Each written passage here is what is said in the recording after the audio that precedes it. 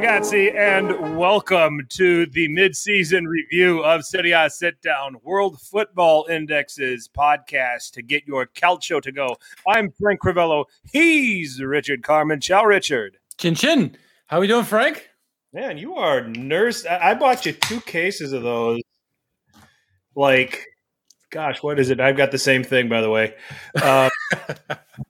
Like about 5 months ago, and you're nursing those things, man. Just drinking when I do podcasts. It works out. That's a good thing. Yeah.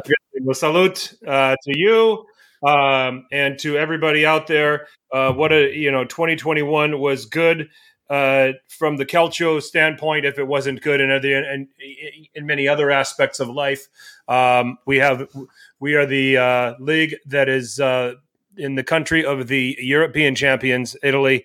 Yep. We have drama just about every weekend, compelling games every weekend, storylines every weekend. So we're going to spend this edition going through the midseason, what we've seen, what we can possibly expect, hand out some awards, our Squadra Finora, or Team of the Half Season, along with Crap on a Cracker 11. And then for the first time, since Richard and I are we really like getting ahead of the game on players that you better know.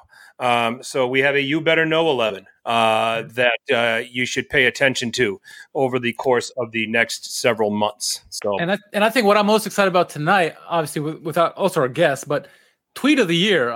We had some fantastic tweets this year, Yes. Some big hitters, and so we did like a top 10 most likes of the best tweets of the year. And so everybody gets a chance to vote tonight to pick who's the tweet of the year. The winner of the last season was Perisnich. He's in the running, so we'll see. It's going to be fun tonight. all right. Yeah. So you mentioned a guest. Let's bring him in. Boom. He is earning his first cap with the Serie A sit down, and we can add Australia to the list of countries where we've had our guests now, Richard. Making his debut from Inter Worldwide. Benvenuto to Anthony Privatera. Ciao, Anthony. Ciao, Frank, Richard. What a pleasure it is to be here to talk some culture at the best time of the year. I cannot wait. Yeah, and I think actually this has been a second cap because I think Anthony and I did one before previously, just him and I. Oh, okay. I only count the ones that I'm on. I don't know. I guess lose track too. So I don't know. We're on other people's shows. It's all the same. So that means Scott Monroe has like one cap because I think I've only been on with him once, and he's been on like 5 times. Yeah. So it only counts when you're on. Yeah. So, we're kidding. So, Anthony, let's give you the floor to start with. Tell everyone a little bit about yourselves. Tell us about Inter Worldwide and some other projects that you might be working on. Thanks, Frank. The name's Anthony. I'm from Sydney, Australia. And about 2.5 years ago, I figured I needed something to do outside of my professional life and my professional career. So basically, I started Inter Worldwide with a friend, Samer. And we've just been putting out English-speaking Inter content, whether it's pretty much on YouTube or on our website or on the socials as well. Things have been very nice. It's always good to link up with the community as well. It's been challenging doing it from Australia, but it's something I really do enjoy at all hours of the morning. We're very used to tuning into football at the worst hour humanly possible. So it's like clockwork to me now tuning into Inter at the age of 29. I've been watching Serie A, following Serie A for about maybe 22, 23 years. But as technology progressed, as was my availability to be able to watch it. I also do a little bit of work on another platform called Football Worldwide, only because a lot of the content on my other platform was not really interrelated. So it's a pleasure to be on. I've been following you guys for a long time, and just always to be able to connect with cultural fans. It's awesome, man. So I'm really looking forward to this show. Truly a global sport, right? Yeah, it is. Indeed. Well, let's kick this off by just kind of having a look at the first half of the season here. And fitting that we have an Inter supporter as our guest, because Inter are top of the table halfway through on 46 points. It was a kind of a back and forth dogfight between Milan and Napoli, for the longest time. And then Milan injuries. 21 out of their 29 senior players either have been injured or have been out through COVID, at one point or another. So to sit there and see them in second, 4 points off the pace with all of that hitting against them, and then also the distraction of playing in the Champions League is pretty impressive. Napoli got off to an incredible start. Looked the part for a long, long time, and then they got into a list of fixtures where it got tougher, and then they started dropping points, and the other shoe dropped, and it started catching up with them where they dropped to third. So who's there to swoop in and take advantage and be winter champions? Something that Art Morelli seems to be making famous by the minute is Inter under Simone Inzaghi. Let's start with Inzaghi. I mean, when Antonio Conte left, it just felt like Simone Inzaghi was just the most natural fit, tactically, formation-wise, personnel available to him. But pretty safe to say he puts his own twist on it. What is it about Simone Inzaghi that's a little different? That's different from Antonio Conte. When we think of Antonio Conte, we think high intensity, which Simone Inzaghi is not that far off from. But is Inzaghi kind of more of a player's guy? I mean, what are the differences that you've seen between Antonio Conte and Simone Inzaghi at the helm of Inter? I think the biggest change is the tactical freedom that a lot of the attacking players have when we either get the ball after turning it over or progress the ball into the halfway and final third. With Antonio Conte, everybody will say it. It's pretty much a routine saying now. It's almost like you've got a guy with a PlayStation controller in his hand and he can adapt to any difficulty on the game as well.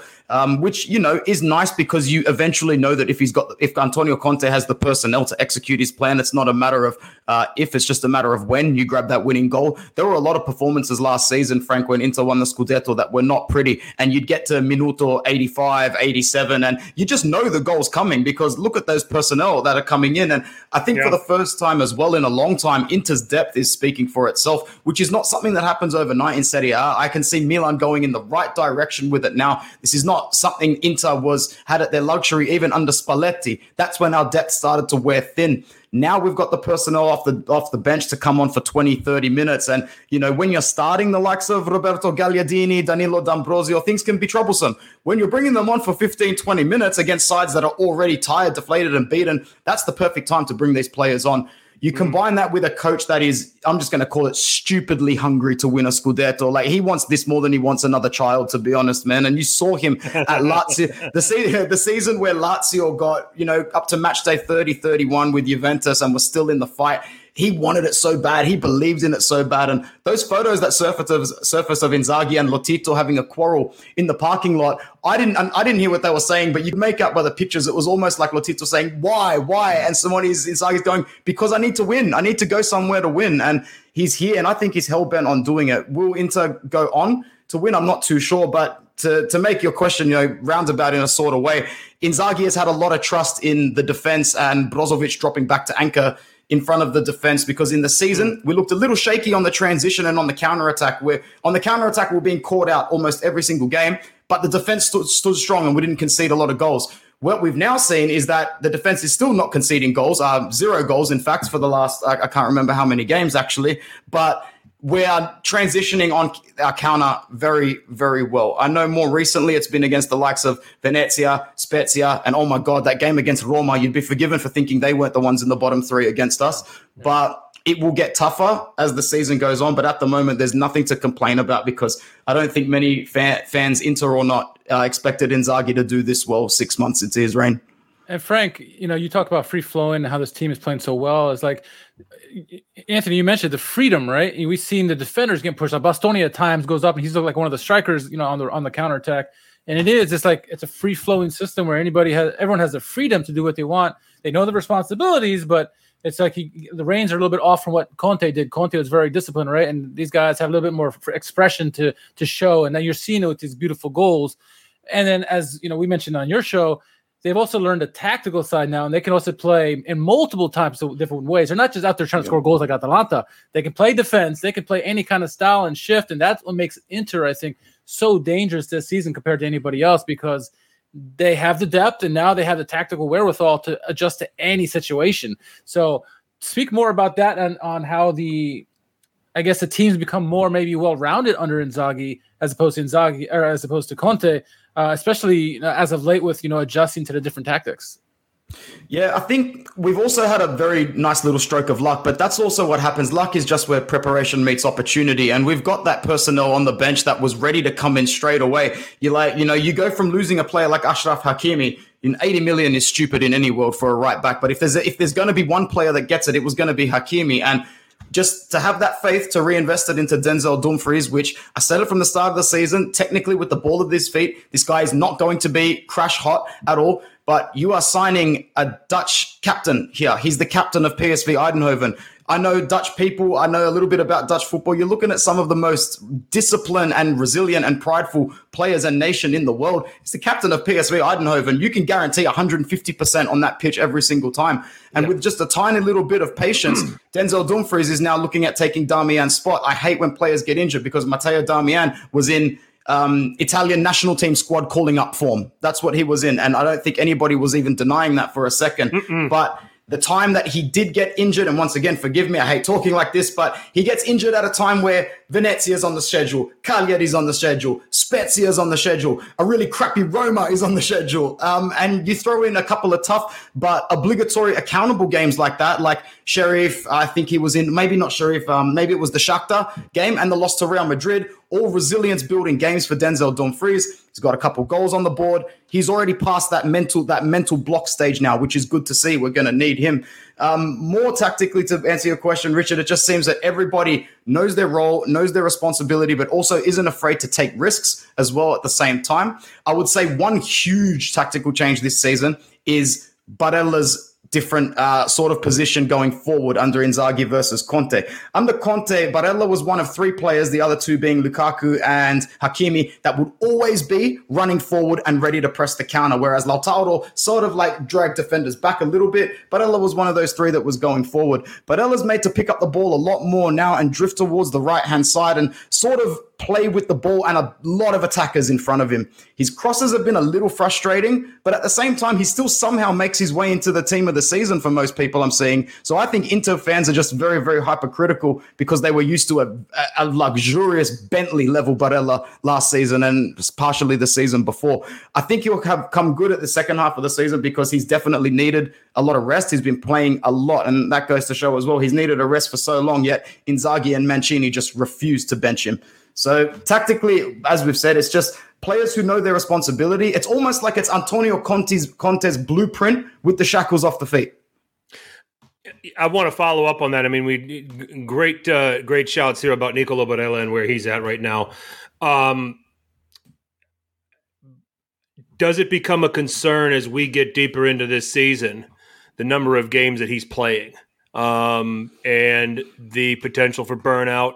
I'm reminded of all of Napoli under Sarri, where he just played the same 13, 14 guys. And if they weren't playing for Napoli, they were playing for their national teams. And they did this Scudetto pact, and they just completely flamed out over the last couple of months of the season. Do you see that concern for Nicolo Barella? What does Inter have to do? Because where I get a little bit concerned, you do talk about the depth of Inter. We've seen Roberto Gagliardini look good when he's asked to come in and just kind of pick at the remains of Salernitana, for example, where he scored. But can you get that out of Gagliardini over the consistently in 90-minute starts? I don't know if you can. So does the players behind him become a concern should something happen to Barella, or if he gets to the point where I just can't give you this playing every 3 days? Is that a concern for you? Are you concerned about Barella getting to that level of burnout? Just kind of where are you at with that particular area for Inter?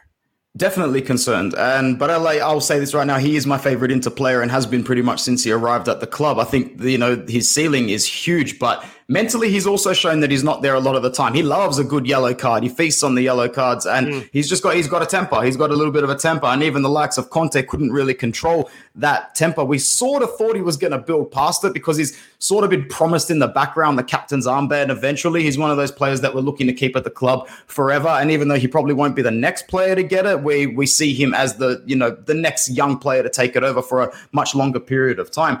In terms of him burning out, it's already happening, Frank, and it will continue to happen because, as we all know, very begrudgingly and disappointingly, our national team has February games to play, and he's going to be in those starting games as long as he is 60% fit. He will be in those games. So the burnout is very real. It's going to happen. If Arturo Vidal didn't get injured every time he took the pitch, and the paradox about Vidal this season is he's actually going to give you a good performance most of the time, but then he's going to be out for 2 weeks, 3 weeks, whether it's with a suspension or with an injury. So we can't rely on Vidal. We can rely on Gagliardini for 90 minutes, Frank, if it's against Spezia, like when he came on and had a good game against Spezia. But no, he cannot be relied upon against anybody in the top 6 and probably a few more teams after that. That's where he will struggle. So you've hit the nail on the head in terms of Barella's a link. He is a big link. And even though he hasn't had the best start, according to most Inter fans, he's got the most assists for us. And he's got 3 assists alone to Lautaro Martinez. So tell me again, he's not still the most influential and proactive player on the pitch, maybe bar Brozovic. But am I concerned? Definitely. I hope Inzaghi can find a way. He is suspended for one of the legs against Liverpool. Pretty sure we're going to appeal it, but I'm also pretty sure that we know that he's going to be out for the second leg as well. So he misses both Champions League ties. Before we get on and talk about the other teams, are Inter the team to beat this year for the Scudetto? Obviously, they're in first place now, and they're clicking on all engines. But Frank had talked about some concerns that many people have about them, and you have as well. Are they the team to beat? They are the team to beat because they're the champions and they're +4 and they're in form. But +4 is nothing at this point of the season. If you're going to talk about +4, talk to me on match day 37 when it's mathematically improbable. We all know this as Serie A fans. Leading by 4 is risky. 6 is okay. When you start to break into your 9s and 10s, that's where you can look behind and go, well, you guys need to be flawless from here on in, and you probably won't be at this point of the season. But right now, it's still very open. Inter have Lazio and Atalanta in 2 of their first 3 games going back. You could see a very big switch. Inter had a 14-point switch on Napoli, and I'm not too sure if it was 14 points on you guys and about a 10-point switch on you guys. It can happen in the blink of an eye. Yes, we've been lucky with our injuries and our COVID cases, but that's all temporary. Our luck in terms of stroke of bad luck is coming this season, and it will all depend on how resilient and reactory we are to it. I think squad depth-wise, we have enough to grind out wins in 80% of the fixtures that we've got left. And that's only me just saying in terms of context to the other teams. Yes, there's a lot of games left to play, but every team has to play those games. And I think towards the end of the season, it'll be very hard to pick up points against your likes of Sassuolo, Bologna, Fiorentina, anybody in that meaty curve from 7th to 12th and 13th. It's just going to be tough, man. I would like to say that the games against the relegation teams will also be tough this season, but we'll get to them later. It's a whole nother course of bad. Frank, he brings up a good point because Milan and Napoli have gone through the injury crisis in their adversity so far. Inter really haven't yet, have they? No, they haven't. And it's going to be interesting when it happens. And then when you've got the pile up of fixtures, you still got Champions League. You got to play Liverpool. I hate to break this to you, Anthony. I think that Inter's journey ends in that round. Liverpool is one of 4 teams that is capable of winning the Champions League. Yeah. So that ended up being a bad draw for Inter. But all of those things put together, and the injury crisis does have to, it doesn't have to rear its ugly head. With Inter, it may not, and they might get lucky all season long. But there are dips in form. Teams do go through dips in form. You're not going to get, Inter may not put another 46 up in the second half of the season like they did here in the first half. There's so many variables. And to Anthony's point, 4 points is really, really tight. I mean, you take a look at Inter and you take a look at the performances.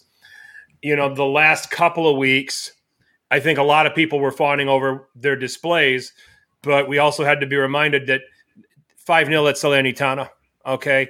4-0 against a Cagliari team that is just miserably underachieving for whatever reasons. They are, but they're doing what if you want to win a title, you can't let teams like that hang around. You got to put them away. So you can't blame Inter for performing like that. And yeah, you fawn over them a little bit, but at the same time, you want to also say, okay, that's great, but go do that to Atalanta, go do that to Juve, go do that to Milan. Okay, that's where you'll make the toughest critics and the cynics more of a believer. So, but they've been impressive, and defensively that they have adjusted and they have figured it out. I think it was going to be a grace period. You had also Romelu Lukaku. Let's not forget how influential he was in Inter's attack under Antonio Conte. He's gone. Where does that production come from? And Christian Eriksen, gone for tragic reasons. So those are two, huge pieces. And then we talked about Hakimi. So you bring in Dzeko, you bring in Çalhanoğlu, you bring in Dumfries. And what did we say at the beginning of the season, Richard, when we had Nemo and said, I think Inter are going to actually be just fine. Okay. Yep. Little grace period, a little bit of getting used to Simone Inzaghi, but they made quality replacements. I don't see a problem here. So it doesn't surprise me to see him in first.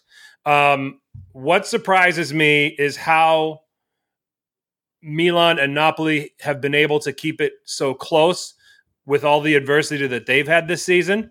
How Atalanta is still in this conversation when we usually are talking about Atalanta being in 7th or 8th because they're putting so much energy into qualifying out of the Champions League groups, but there they are in 4th, and they're going to be a big, big problem.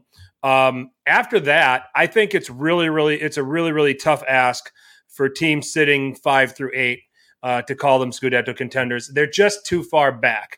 Juventus is playing a style that everybody in this league has now figured out, especially the good teams. Roma and Lazio have their flaws. Fiorentina is just a little bit too green to this, to mount that kind of a challenge. And just at the end of the day, they're just going to lack the depth to be able to do it. So the title, the Scudetto, is going to come down to one of these 4 teams. But it also doesn't mean that this is going to be your top 4 at the end of the season. 5th, 6th, 7th are all in a position to still step in and sneak up and grab a 4th place spot. So it's very, very exciting. But I think the Scudetto is down to 4 teams now. I don't see Juve come unless they completely change the way they do things and do it quickly. Yeah. And like I said, I think the Roman teams are just not there. Fiorentina, nice story. We thought they'd do this, but not enough to, way too far behind to mount a challenge. So it's going to be, so can Inter sustain this and hold on? A dip in form is coming. And the sign of great teams is how do you weather the struggles? How do you weather getting through those bad periods? Can you get out of it with some damage control? Okay, you don't play particularly well against an Udinese at the Dacia, but how valuable will that point be when you start totaling it up after match week 38 if you're able to get a point out of it? Those kind of points, the critical points when you're struggling for form is what's going to help get you to that title. And Conte figured that out last year, right? Conte knew how to do that. And we'll see if Inzaghi's made it that this year. We'll see. I mean, and Conte's Inter struggled away at some places that you wouldn't have thought that they would struggle. At Sampdoria, at Spezia, they had a hard time. And they still scratched out, and they didn't play well, but they still scratched out points. So the team out of these 4 that's going to be the most capable of doing that in the second half of the season is going to be the team that wins the Scudetto, in my opinion. Yeah, you got 3 really good teams behind Inter. All 4 are capable of winning. I mean, Atalanta is dangerous because of their attack alone, right? They're getting Gosens back. Hateboer and Gosens, we know, is one of the best, wing back combinations in the world. And to add with that offense that they have. And now the question for them is, can they be consistent defensively? They've been letting up a lot of leaky goals lately. Napoli, Milan, they've had their adversity. Can they now overcome that and go on a run themselves? That'll be big to tell because, they had their injury crises. They have AFCON. Both teams are affected tremendously due to AFCON. So we'll see. January will be a very telling month to see if, any of these 3 teams can keep up with Inter or can Inter keep setting the pace. It'll be interesting to see for sure. Well, let's ask Anthony. Okay, Milan, Napoli, Atalanta. Which team out of those three, are you most concerned with taking the Scudetto away from Inter? I'm going to tell you the one out of the three that I'm least concerned about first. It's Napoli, because I've seen this from Spalletti. I think he knows that he's focused on the top four. I think depth-wise, outside of their starting 11, is where they really start to taper off. AFCON will be the cruelest to them from anybody. And I actually don't see their energy / fatigue / injury crisis improving until that late February, March period. So I think that they're still in for a challenge, and whether or not they can overcome those hurdles in more games than not, I would like to believe that they can. You know, I am a little bit of a side flag waver for Napoli, as a lot of people are, to look at, you know, the only real Southern club in the country competing, but that just doesn't strike me. Now, for Milan and Atalanta, it's a different story. If you asked me 2 weeks ago, I would have had all my eggs in the Atalanta basket, and being eliminated from the Champions League and, you know, having some heartbreaking cup football, I think that Gasperini is ready to make that Scudetto charge, but is the tactical system fluid enough transitioning back defensively to win a title? I mean, it's great flair-wise the last few years in qualifying for the top four, but it has to be that one bit extra to win a trophy. That, and you also need players who have had that tangible experience of winning the trophy before, something Inter did not have until last season. And now I know only one player on the team sheet is the captain, but as I've said on my podcast, this team's probably got about 6 or 7 captains in it. You've got Skriniar, who's captain material, De Vrij, who's captain material. You've got Perisic, who was captain Croatia before. You've got Dumfries, Dzeko, who captains Bosnia. It's a team full of leaders.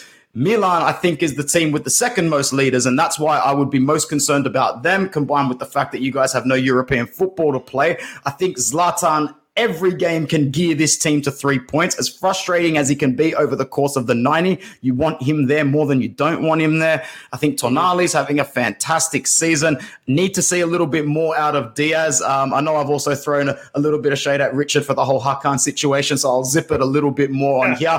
And there's still 19 very bang average performances that he can put in. I was not born yesterday, so I'll talk to you more about Hakan a bit later on. But you know, and you know what, just a side note, seeing Inter go head-to-head with Milan last season for the Scudetto up until about match day 32-33, it was nice. I'd like to see it happen again this season, man, because the Serie A colours need to be painted again with the city of Milan for as long as possible. Awesome. I think I agree with that order. And the thing with and the reason why I say it is this. I mean, all the points about Napoli are valid. You know, the depth or lack thereof, and then especially when AFCON comes. You know, Atalanta, Gasperini is going to do it his way, and he's not going to be flexible. Okay, we talk about, you know, how stubborn Allegri can be with Juventus. You know, Gasperini's stubborn in a different way, and he plays that system. And we talk about the two-man center midfield with De Roon and Freuler, and then sometimes Koopmeiners is thrown in there. Sometimes Pasalic deputizes in there. The teams around them set up where they're capable of outnumbering those two, getting between them and getting between the back three for Atalanta, you know, and getting to Musso. And I think that's where Atalanta falls apart for everything that they can do going forward and everything that they can create. There's a liability to them defensively. Who knew that Christian Romero was this good? If Atalanta's defenders that they've got now are struggling, you know, Juan Musso's probably, we've said this, probably the best goalkeeper that Atalanta have had there, but the defenders in front of him are all over the place. And I think that it's those spaces between that midfield and between the defense that you can get at and cause some real problems, and you can disconnect those. You can disconnect that back three. They don't play like Inter do, to your point, Anthony, where Brozovic is sitting there and protecting that back three. And okay, you probably get through Barella and Çalhanoğlu, but you've got Brozovic ready to clean up anything that gets past them before it even gets to Skriniar, De Vrij, Bastoni. That's the beauty of how Inter is set up defensively. Atalanta don't really put anybody between those lines. So you can break that easily. You can cause a lot of confusion with them. You can cause a lot of miscommunication and get people out of position and create a lot of dangerous chances. It's why Milan seem to go there all the time and win. In Bergamo, when they come to Milan, it gets wonky for whatever reason. It's why Inter will have their share of success against them. It's why Juventus can set up and say, all right, come forward. We'll we'll stick guys in between those spaces going the other way, and that's how we'll play against you, and we'll get our 3 points. So, and even Roma and Lazio and Fiorentina have resources to this effect to be able to take those points off of them. So, so that's where it's Atalanta's system, and Gasparini's not going to change. And good on Gasparini if he wants to play that way and he believes in it. Have at it. But if he starts, Atalanta will get a little bit more dangerous and be more of a Scudetto threat if there's the slightest bit of flexibility to what they're doing. And I think that's the frustrating part with them and Gasparini, because we saw this a couple years ago when they made their deep run in the Champions League. They learned how to play defense. Granted, different defense players slightly. Romero was there, right? But they could play defense, and they played those low-scoring games. Yep. They played it well. And then Gasparini kind of deviated away from that and never gone back to it. And I think with the team he has, they're probably better suited in some of the bigger games to do that. It's not going to be pleasing to us neutral fans who want to watch them play this beautiful, fluid football, but they can do it, and he just doesn't go back to it for whatever reason. Maybe the team's not good at it. I don't know, but we haven't seen that since that PSG game where they almost won except for those 2 goals in the last minute, right? And that's what I think is the frustrating part, because I think they would be true contenders, the true number 1 contenders to enter if they knew how to play that style, and they don't right now. That's the question mark. Can they be consistent? If they're just going to play this, I'm going to score more goals than you. Some of these teams that are good, like Inter, defensively, they're going to eat that up and play on the counter and beat you. So we'll see. And then Napoli, all those points you guys made were brilliant. And don't forget the elephant in the room, the possibility of Insigne going to Toronto. We know it's going to be in the summertime, but if that does come to fruition, if that is true indeed, then does that weigh on his mind? Does it weigh on the player's mind? Do they trust him? Does Spalletti trust him? All these other questions. You need him to be at the top of his game for Napoli to make a Scudetto contention. I would ask the questions if it was any other player. Lorenzo Insigne is Neapolitan. Okay, fair point. And he's gonna, every minute that he has left playing for that team, he's gonna fight to the end. That's what I would expect out of him. That's the player he's been for Napoli, and because it just the situation and what he's given to that club and what that city have obviously given to him.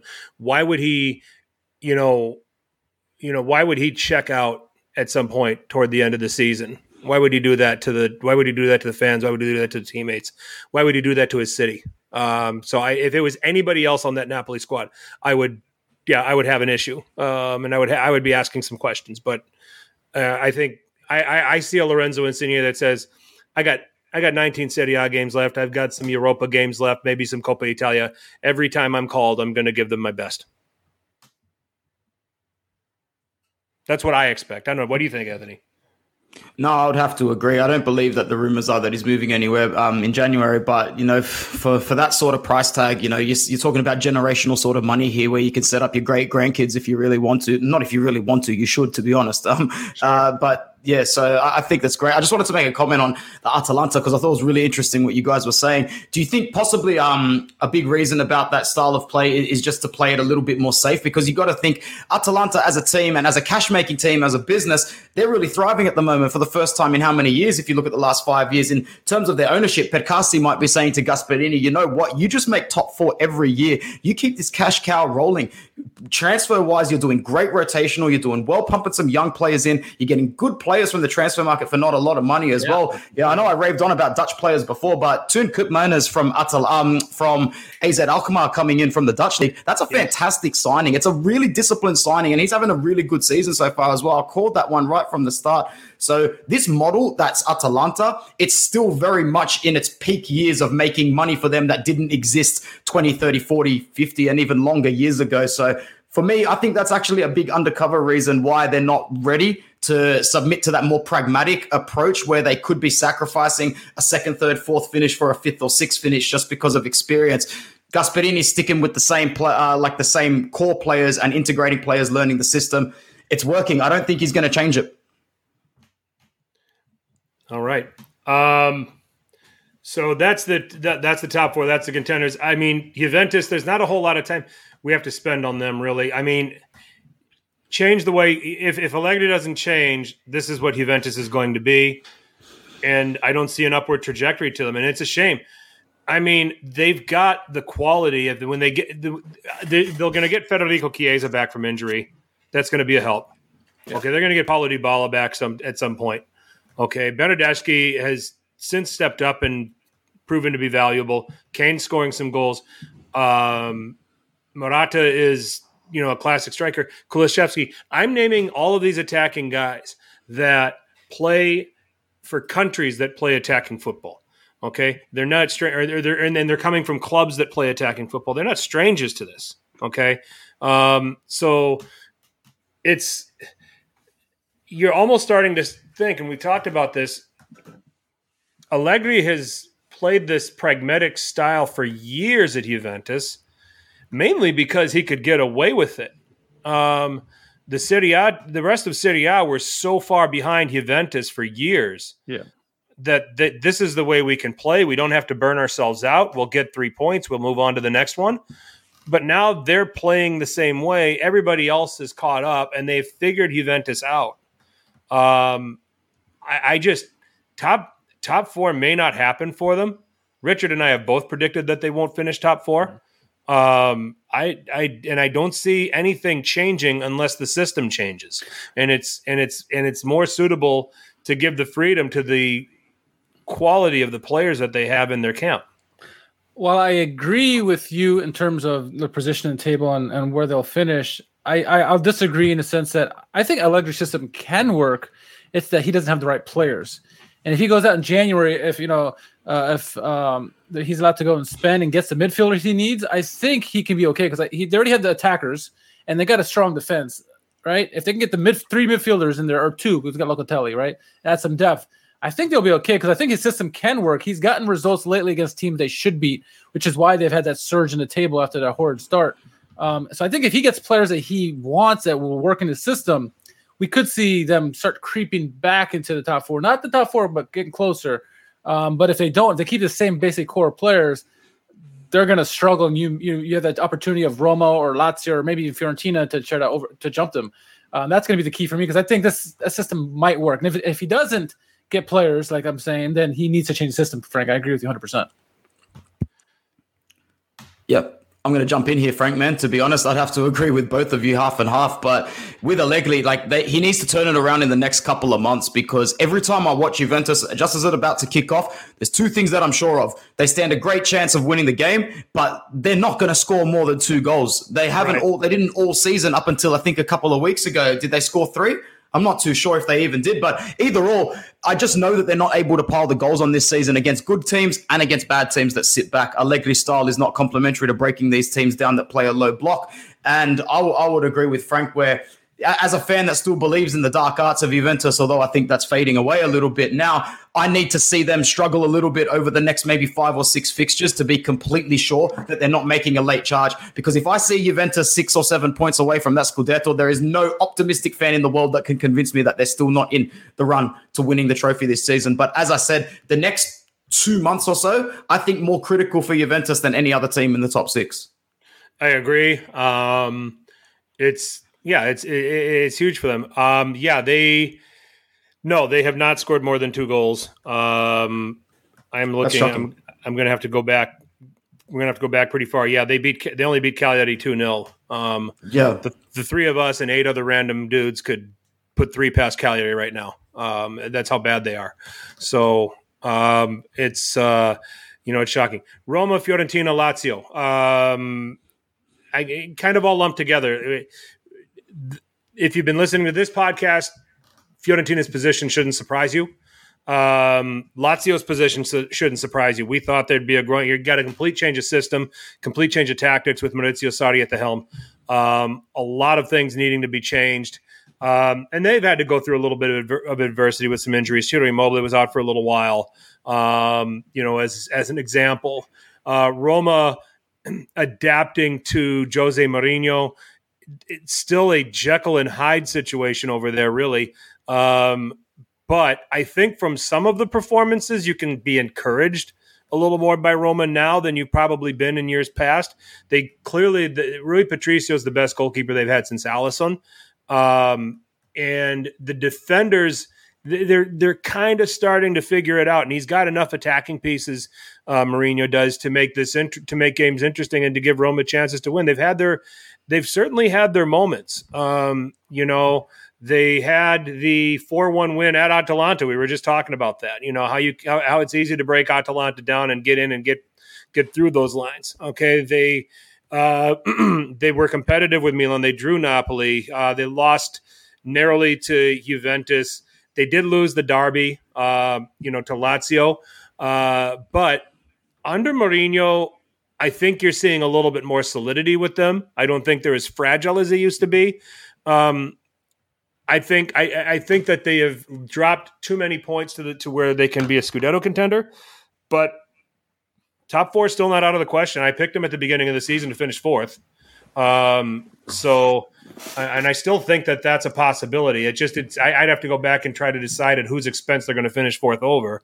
And then Fiorentina, I think this 5th, 6th, 7th, this is probably going to be their cap. This is where they're going to be.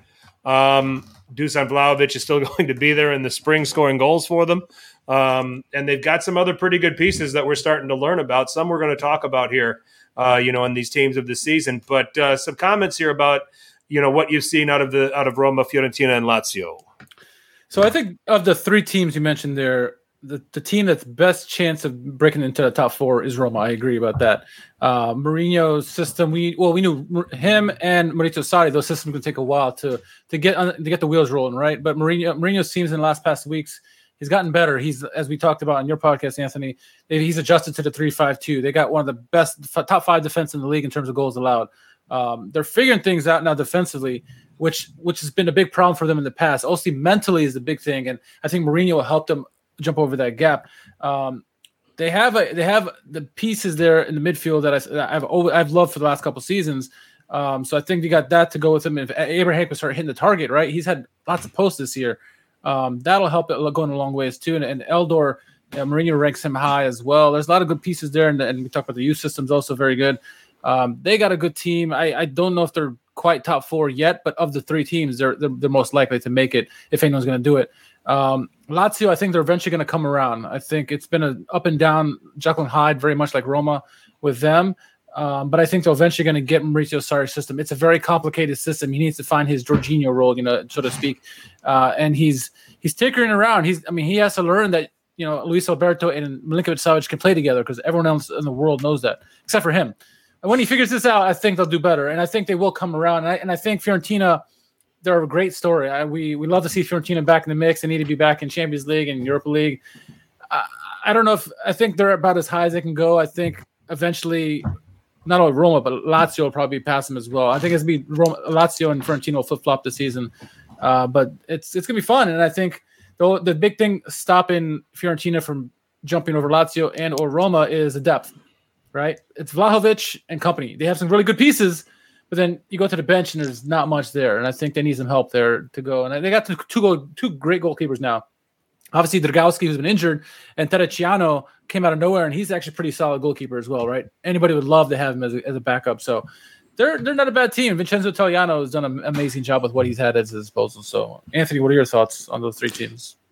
I think Mourinho is doing exactly what is expected of him to do with the pieces that he has on his chessboard. A little bit unlucky with injuries. Imagine you had Zaniolo, Pellegrini, and Spinazzola all fit at 100% at the same time. You'd start moving like clockwork in that Mourinho team. So while I'm very impressed with his work so far, I'm very eagerly anticipating not this Mercato, the one at the end of the season, because I think with the 2 or 3 more pieces, Mourinho can really make life difficult for every team in Serie A.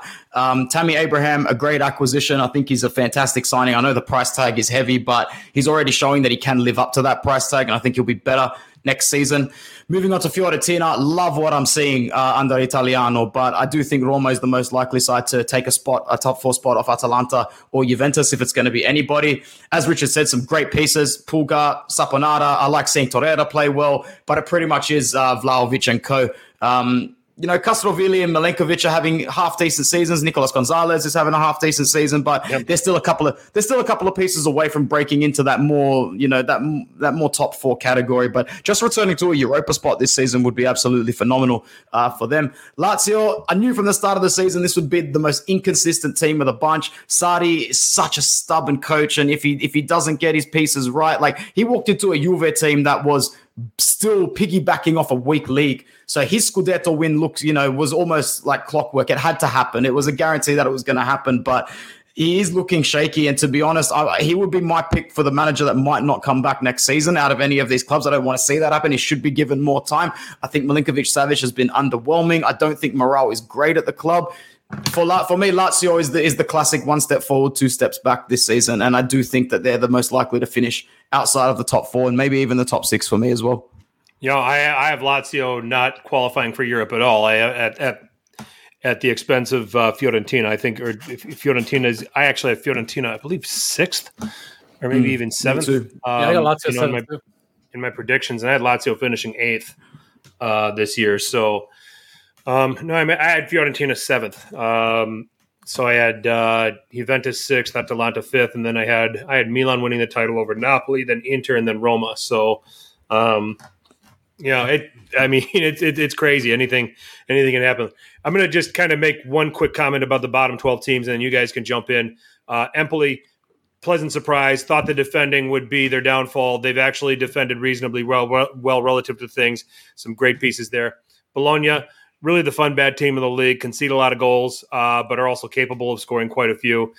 Torino, really, really solid all of a sudden under Ivan Juric. Some good defenders, some good pieces. Figuring out how to do this without Andrea Belotti. Verona, Giovanni Simeone, great rebirth there, great story there. Came to their senses and sacked EDF after 3 games. Otherwise, we'd be talking about a totally different situation with Verona, certainly not 12th. Sassuolo, wildly inconsistent relative to the talent. Udinese, about where we thought they'd be. Some solid pieces there. Not going to be a team that's going to be in any great danger. Sampdoria, capable going forward, but can't defend to save their lives, as evidenced by 35 goals conceded in 19 games. Venezia, getting to be a better and better story. I think in recent weeks, if you take a look at them, they're starting to show that they're starting to compete. They're starting to get a little bit of confidence, and you love the kits. Spezia, this is a team that's defensively starting to get weaker and weaker. Where are the attacking options going to come from? They're struggling for goals, 19 through 19 games. They play pretty football. They're struggling for goals.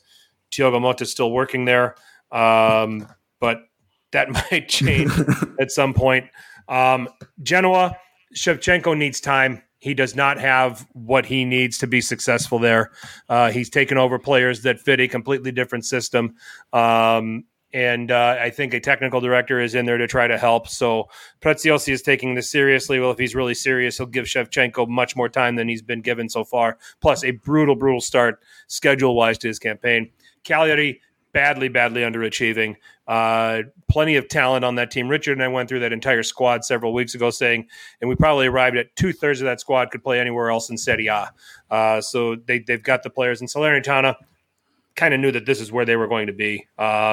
Easily the worst team in the league by a distance. So thoughts on anything you've seen from those 12 teams, Richard? You hit the nail pretty much on everything there. Empoli, that's a fantastic story with them. It's a lot of youngsters on the team, a lot of players emerging from that team, and we'll talk about a few of them later. But some other ones that to come out. Obviously, we talked about Zerkowski last week. Stojanovic, the defender, is pretty decent as well. The goalkeeper is really good as well. So it's a good team there. Bologna, a frustrating team because they have the capability of being good, and one week they show you those goods, and another week they just completely shit the bed, and it's confusing, it's frustrating, and I can only imagine if you're a Bologna fan. I mean, they have some fines like Aaron Hickey and some other guys, but they're not consistent enough, and I think they're the fun bad team, like you mentioned. Torino, it's a very underwhelming team. They're in 11th place, which is great, but Sanabria is having a down year. Belotti's having a down year. So many players are having a down year. The revelation has really been in the defense with Bremer and the guys in the back. Milinkovic-Savic has been fantastic in goal.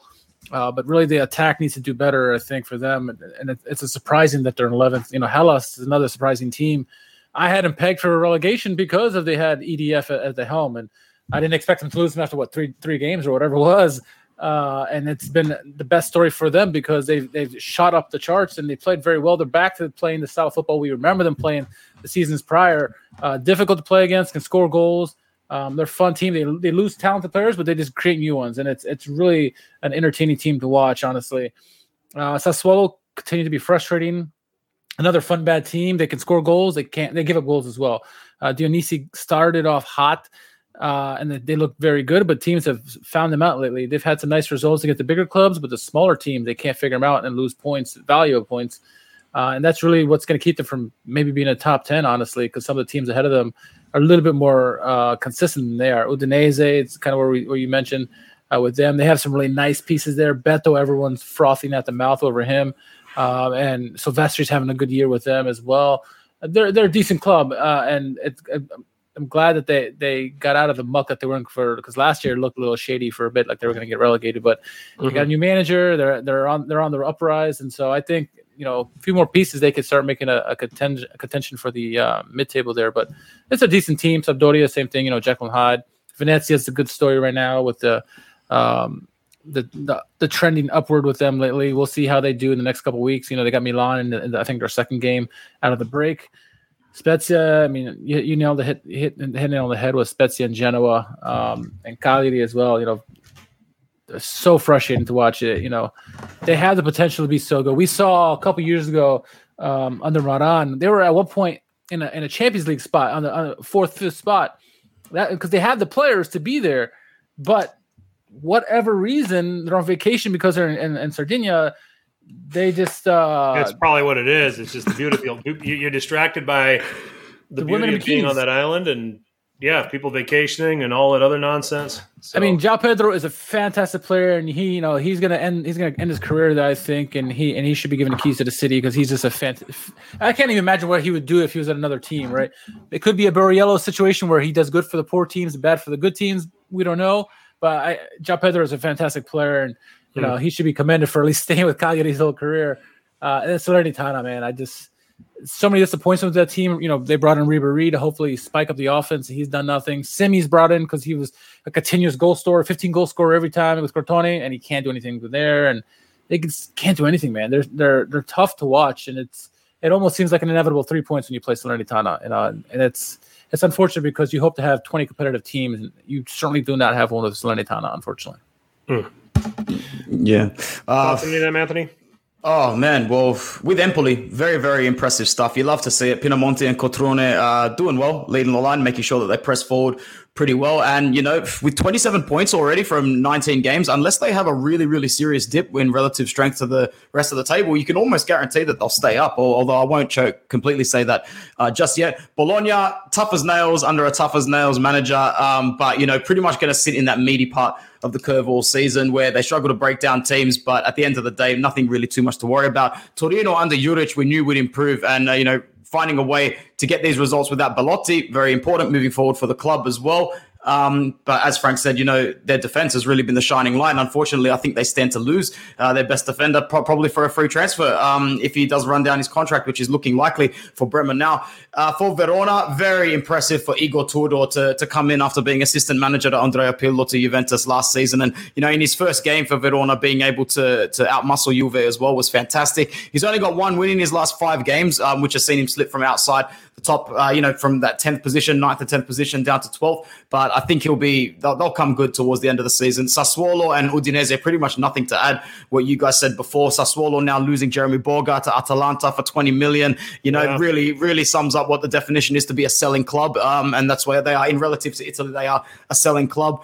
Still plenty of talent there to survive, the likes of relegation or slip further down the ladder, but frustrating for the likes of Berardi as well, who surely will be looking at this season as his last at Sassuolo if he has any sort of aspirations moving elsewhere. Nothing much to say for Udinese, terrorist FC. You lose the only pretty much creative spark as De Paul, and you're going to grind out results everywhere this season. Sampdoria, rightfully so, went to Retiro at one point. I think it was about 6 or 7 match days ago. The shining light for then, shout out to number 87, Antonio Candyman Candreva. I've still got his Inter jersey hanging up in my closet, and he is in the peak of his career. I don't know how he's doing it at his age, but, one of those things where you play at a certain level. He had one season under Conte, made the Europa League final, came second. Perfect player to come into a team like Sampdoria. You're definitely seeing the years on Quagliarella this season. You hate to see it, but you are seeing it, so let's acknowledge it. Hopefully, they can get enough goals to steer away from the relegation zone. I think they will, because the teams after Sampdoria are the ones that are in most trouble.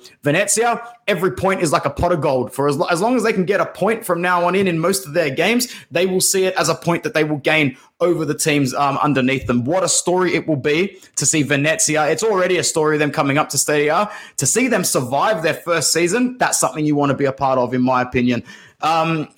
I don't want to speak ill of clubs like Genoa and Cagliari, but my God, these two clubs have had it coming for 4 or 5 years now. They are whipping boys. And if either of these two survive relegation, I'll be pleasantly surprised, to be honest. I really don't think that they stand a chance. They look really poor. I know I skipped Spezia, and, they're just as bad as them two there, but I think you could see some of these smaller sides like Empoli, Venezia, and Spezia count their blessings at the end of the season, just because the relative strength is so poor. Genoa, you said it perfectly. I don't think they scored a goal under Shevchenko for their first 4 games or 5 games. It's just, it's a really sad story. It's like seeing a lamb sent to the slaughter. And I wish there was a betting market open for Ballandini joining back for Genoa, because I've been on that for 3 weeks now, asking people. I'm like, where can I get a market for him to be re-signed as Genoa manager? But it doesn't look like that'll happen. I hope they give Shevchenko some more time. As you said, a technical director has come in to steer the ship. Cagliari, it's a sad state of affairs. That team went into Retiro and basically told 2 veterans in Godin and Caceres that you are a big reason as to why this club is not playing well and moving forward.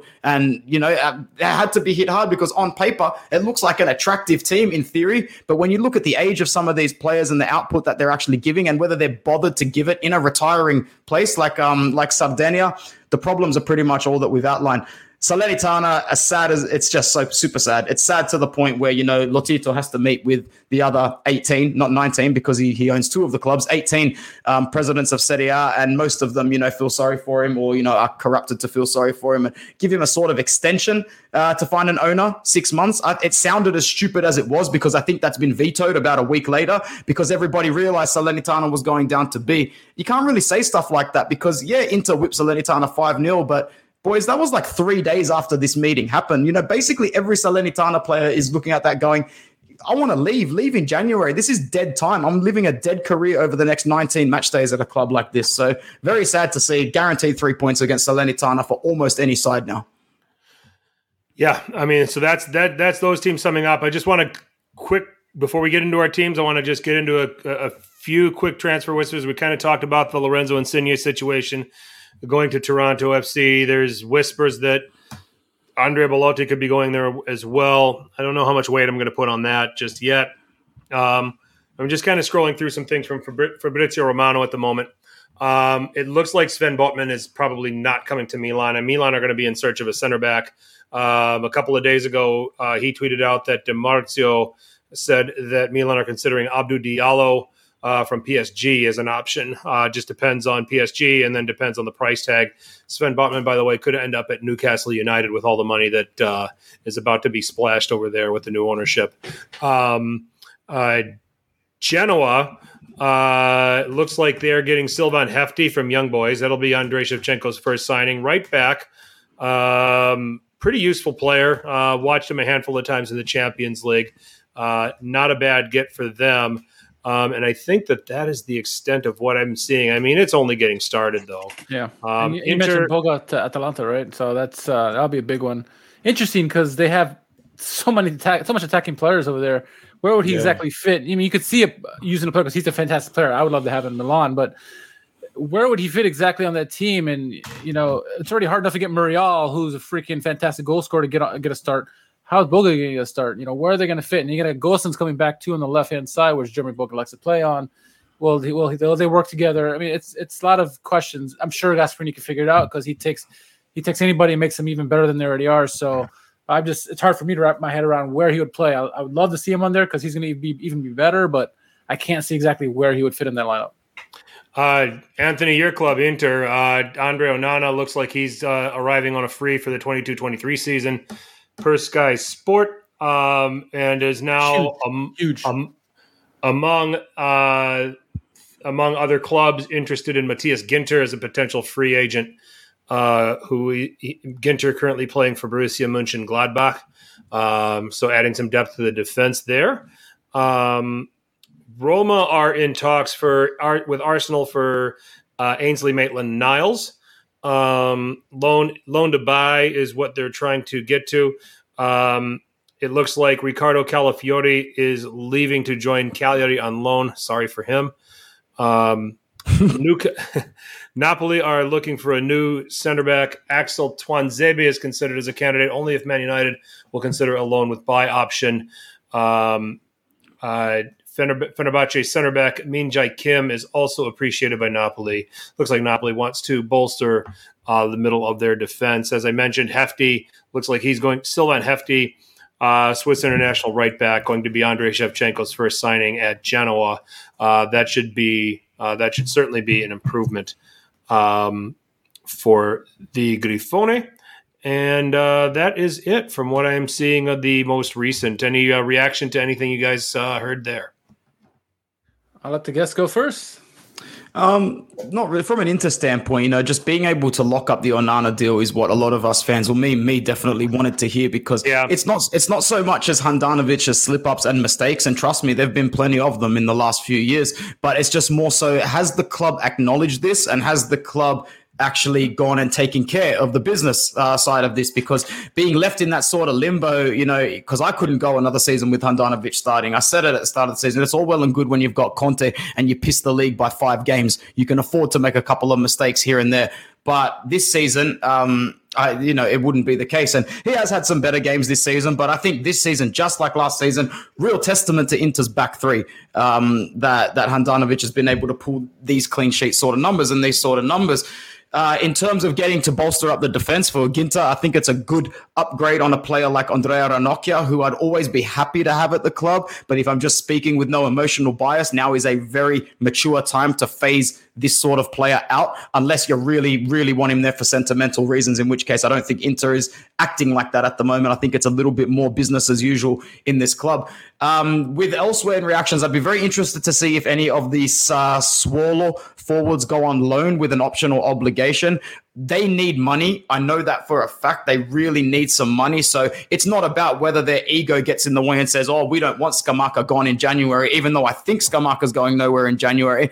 Their hands might be tied. However, I don't think Juventus have that sort of bargaining power at the moment to pull him away in January. If it's going to be any of the Sassuolo attackers, it's probably going to be Raspadori. And if that's the case, then I do think Inter would lead the charge, purely because he's an Interista fan from birth and he wants some more minutes as well. Me personally, I don't think either of them are leaving Sassuolo in January, but one, if not both, are out at the end of the season. Other than that, I can't comment on much because I think it'll be a very quiet January mercato, to be honest, for most, if not all teams. Yeah, it'll be interesting to see. I think that Onana deal is going to be a fantastic deal for Inter. They needed a goalkeeper to take the reins, if you will. And Onana is a fantastic keeper. He made it to the semifinals of the Champions League not too long ago. He's really good at the distribution. He's good at the reaction to saves. So I think he'd be a quality goalkeeper for them and for a long time as well. We obviously know Milan needs a center back with Kjaer down for 6 months, the entire season really, and someone to partner up with Tomori. Romagnoli is good in spurts, but he's 1-on-1. He is not that very good, and it's shown many times against some of the skilled attackers in the league. He can't handle, or someone has a little bit of muscle, he can't handle it. So unless he gets really better, they need to bring in a defender to partner up with Tomori, who's having a fantastic year for really his first full year in the league outside of last year. And some of the other moves, I think it'll be an interesting mercato. I think it will be quiet. I do think Milan will make some moves because I think their intentions of going for the Scudetto is going to be serious. So they will make some moves. Need center back, need some depth, maybe another striker, an heir apparent, maybe to Zlatan. I think Atalanta is probably going to make some moves. Napoli, I think, will be quiet. I think Juventus will make some moves. If Allegri and Juventus have any serious intentions of making top 4, they need to buy some midfielders. Say what you will about McKennie and Bentancur and Rabiot and some of these guys, but outside of Locatelli, you really can't rest your head on any of those guys. They have good moments. Who's available in January though, Richard? That can really level them up at the moment. That's a tough one to ask. You'd need cash that they don't really have. Yeah, that's true. That's true. Now they're tied up with this possible, transfer gate or whatever you want to call it, and more eyes going to be on them than before. So it'll be tough. Yeah, they need players, but I don't know if they can pull it off. Yeah. Barcelona's broke, but apparently they found $55 million to get Ferran Torres. So, explain to me how this all works. Yeah. So, I don't know if they find it in their couch cushions, or what, but who knows? Swiss bank account. But yeah, it's just what it is. The silly season will be upon us. January 1st. It's all going to start. It's all going to start happening. Me personally, I mean, Botman would have been nice to get, but when you look, and this is the issue that you run into when you're a Milan, when you're any team in Serie A, is like if a player attracts your attention and but he keeps playing better for the club, and eventually the clubs that have more money than you are also going to be interested. And Newcastle United, say what you want about the ownership and where the money is coming from, they're going to buy whatever they want, to get out of the mess that they're in. And one of the things they're going to do is they're going to take a look at, well, who is Milan possibly linked to? Because you see the business that Maldini's done over the last couple of years. Said, oh, he wants Botman. Well, we've got more money than Milan do. We're going to go and buy him. So, and we're going to be able to, they're going to be able to outbid just about anybody. That's why, for years under Berlusconi and Galliani, when they had the financial power, the one of the beauties about them in the transfer markets was everything was close to the vest with them. You didn't hear a lot of rumors about them. The only time you get is when the only time you would start to hear something rumor wise was when it was like this close to being over the line, and it really wasn't going to be any 11th hour changes. So those ways are. But now in an era of social media and all it takes is one person to all of a sudden go to Twitter and say, yeah, this club's interested in my client, or this club's interested in this guy or that sort of thing.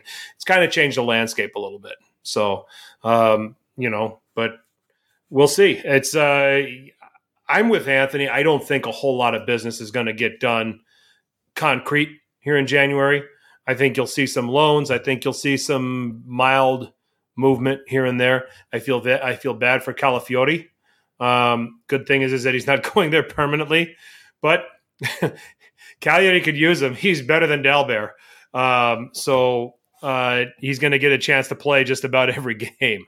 So I got Anthony laughing. Dalbert, you lived through that misery. How dare you slander the name that is Dalberto Carlos? Come on, man. Awful. That's just one of many wingback and fullback rotations that have not worked out for Inter whatsoever. That's an embarrassing one. Yep. So those are the news on the transfer windows. So let's start handing out some awards. Good, bad, and under the radar. How does that sound, guys? All right. Well, let's start with the worst first, and then make it better as we going through. What do you think? Sounds good to me. So, the annual midseason crap on a cracker team, and this is why we call it that. Richard just randomly said that on one of our episodes a few years back, and we just decided that's what we're going to name our flop 11. Yeah. Now, let's set the ground rules, and let's remind everybody of how we arrive on our crap of the cracker team. You had to have actually played a decent number of games, and you had to have actually proven that you went out there and sucked. This is not someone transferring to another team and just going to their bench. We know that there's a lot of places that he never even saw the pitch. He's automatically in our flop 11. No, you got to take the time, watch the games, watch these guys get multiple games, watch them consistently be poor, and you get into this team. So we're going to start in goal, and our goalkeeper comes from one of the Seven Sisters, Pepe Reina of Lazio, guys. No brainer. Some just mind-boggling performances. You could almost put, if you're including Europa League games, you could make a case for Thomas Strakosha and that mistake against Galatasaray on match day 1. But since that's Europa League and not Serie A, he gets a pass. But who doesn't get a pass? Pepe Reina, who's showing his age. miserable in just about every appearance he made for Lazio in goal, and is our goalkeeper on crap on a cracker. Yeah, he's been god awful, honestly. And you look at, he's given up a lot of goals, and granted it's a team game. Ardeto's given up a tremendous amount of goals, but for a team that's expected so much, Lazio, one of the Seven Sisters, one of the team that's supposed to be challenging for the top four, he's just been a cause for them losing games. I mean, I think at least 2 goals have been his fault, that directly his fault where he made a mistake and it was a goal.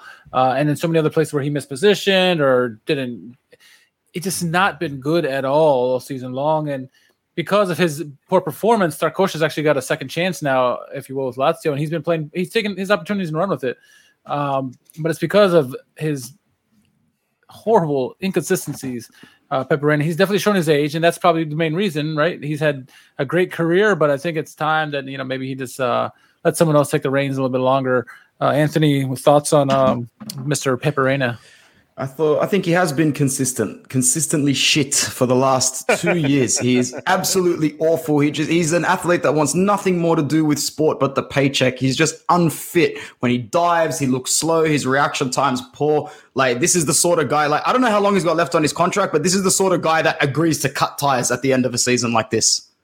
Indeed. I don't think we need to say we don't need to say anything more about them. Let them. Let's try to spare them a little bit of embarrassment. We're going to play a 4-man defense, and it's not going to matter because they're going to give up a lot of goals. So our 4-man defense, we arrived at right back Gabriele Zappa of Cagliari, Maya Yoshida of Sampdoria, and Adama God, I get this wrong every time.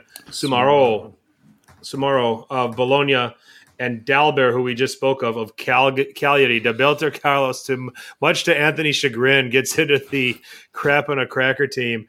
Gabriele Zappa has made 8 appearances and has been brutal in every single one of them.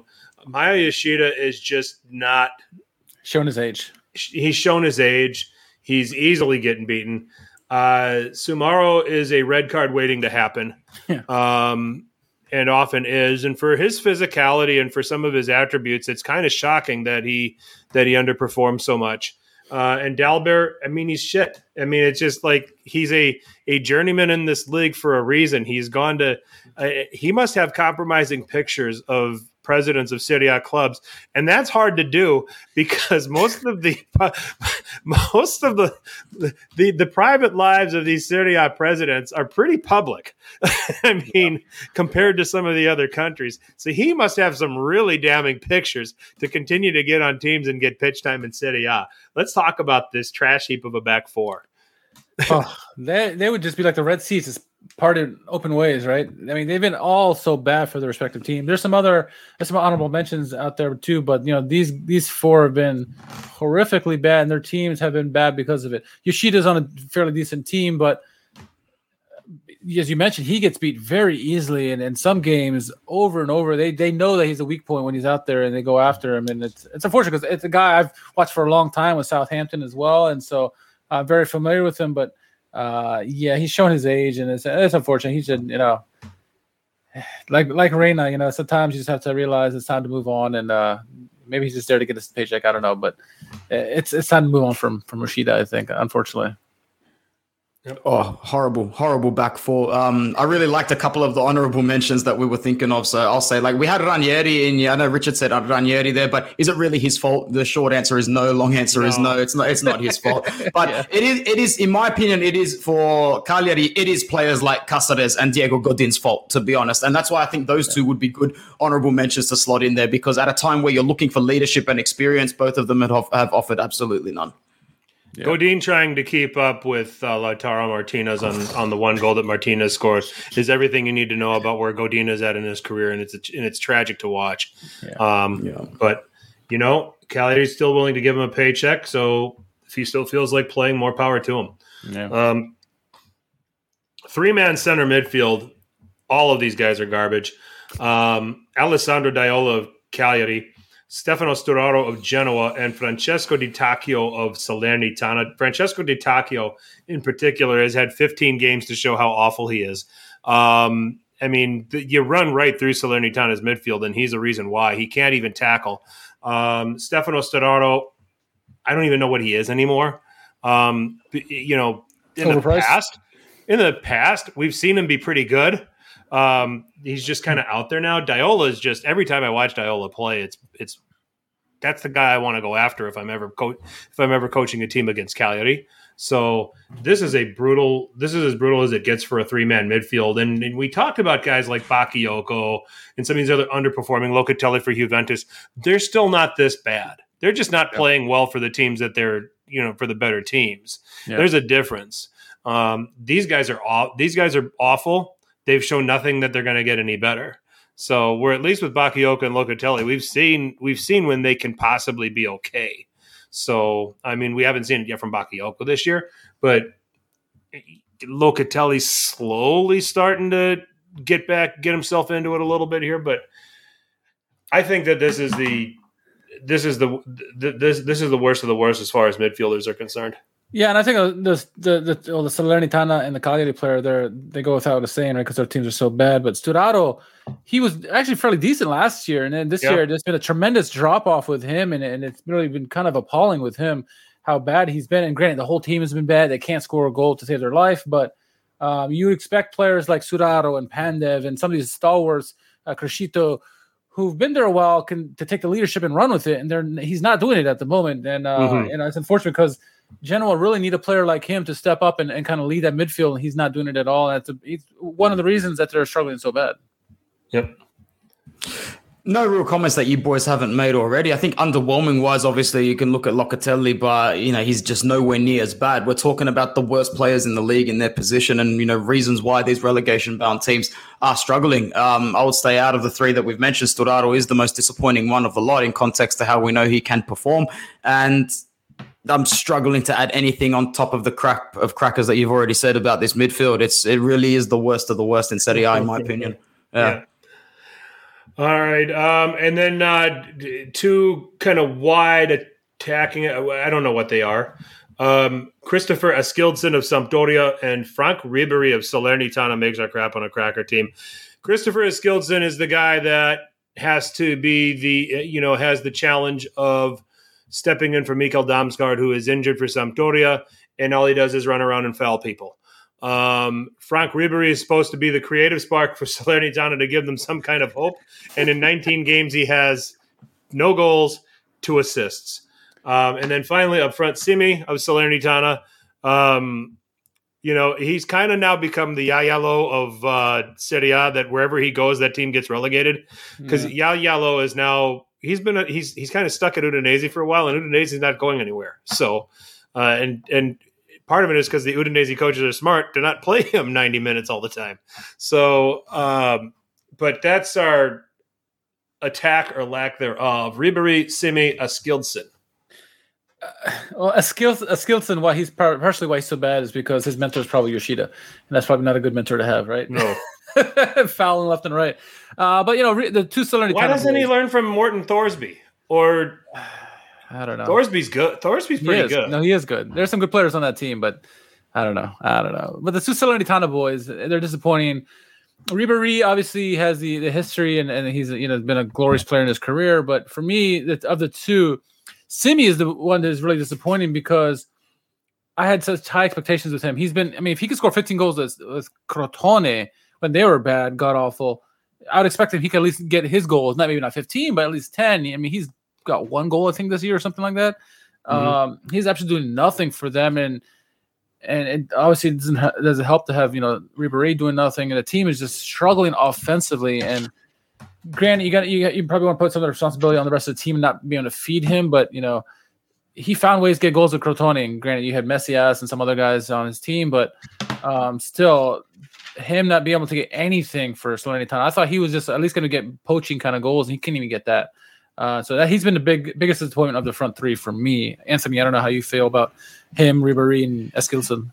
Oh man, pretty much the three most disappointing attackers, especially Ribery and Shimi for me, because you can make an excuse for one of them, but it's both of them on the same team, on the same pitch. Like, figure something out. I thought they would figure something out. I think Ribery, probably on top of everything, is probably the most pissed off. He probably figured he was doing a semi-favor to a place like Salernitana, coming there and being like the spearhead for them forward. And now he just feels like, what's going on? You guys are getting like relegated behind my back without even trying. Am I supposed to just put on a smile and pretend like I'm enjoying this vacation? This guy played majority of his career at Bayern Munich, where winning is the least expectation. Don't be surprised if at his ripe age of, 37, 38, something like that. Yeah. He still wants to make a name for himself, and he's probably thinking to himself, hold on, I could still walk into half of the mid-table clubs, not only in this league, but in some other leagues as well. I might care more about my stature. I think he could be a surprise sale in January. You never really know.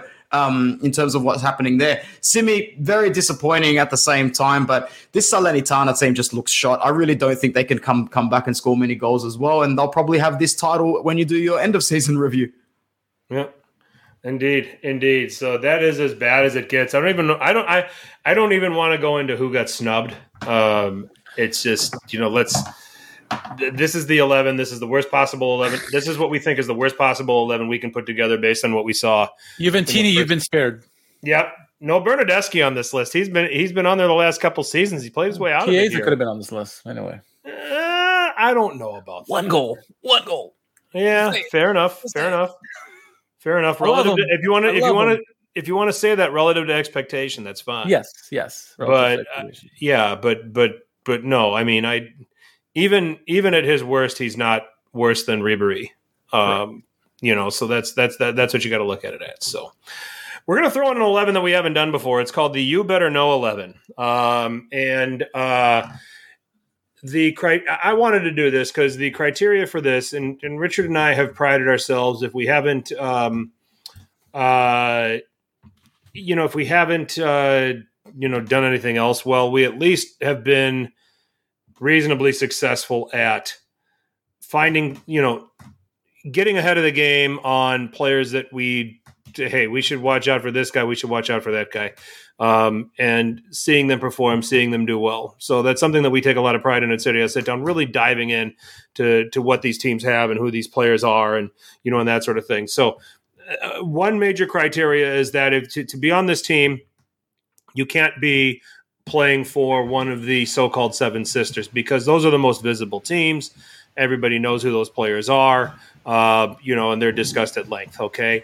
So you're on any of the remaining teams in the Serie A, and you're not the commonly named players. So in other words, you know who Dusan Vlahovic is. You know who Arnautovic is of Bologna. You know who Berardi is of Sassuolo, okay? You somewhat know these guys. We know Deulofeu of Udinese, so we can't really necessarily put him on this list. We know Criscito of Genoa, okay? So we're trying to dig in and find the names of the guys that, hey, start paying more attention to these guys, because they might be on a Seven Sister team or somewhere else at some point. Some guys might not. They might be staying with these teams. They maybe played their way into this team now, and then they might end up in the crap on a cracker team. So these are the 11 that you better get to know pretty quickly. And we're going to start in goal. Guglielmo Vicario of Empoli. 3 clean sheets on the season. A huge part of Empoli's success and surprise this season being in the top half of the table. I wrote up Empoli as a team that I was worried about them defensively, but Vicario he has shown this form when he was at Cagliari, which is his parent club.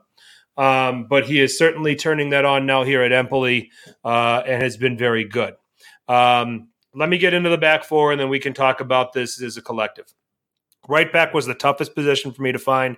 In the end, I landed on Nahuel Molina of Udinese, who love his skills. Okay, first of all, defensively, he's not going to hurt you in terms of fouls. He doesn't commit a lot of harsh fouls.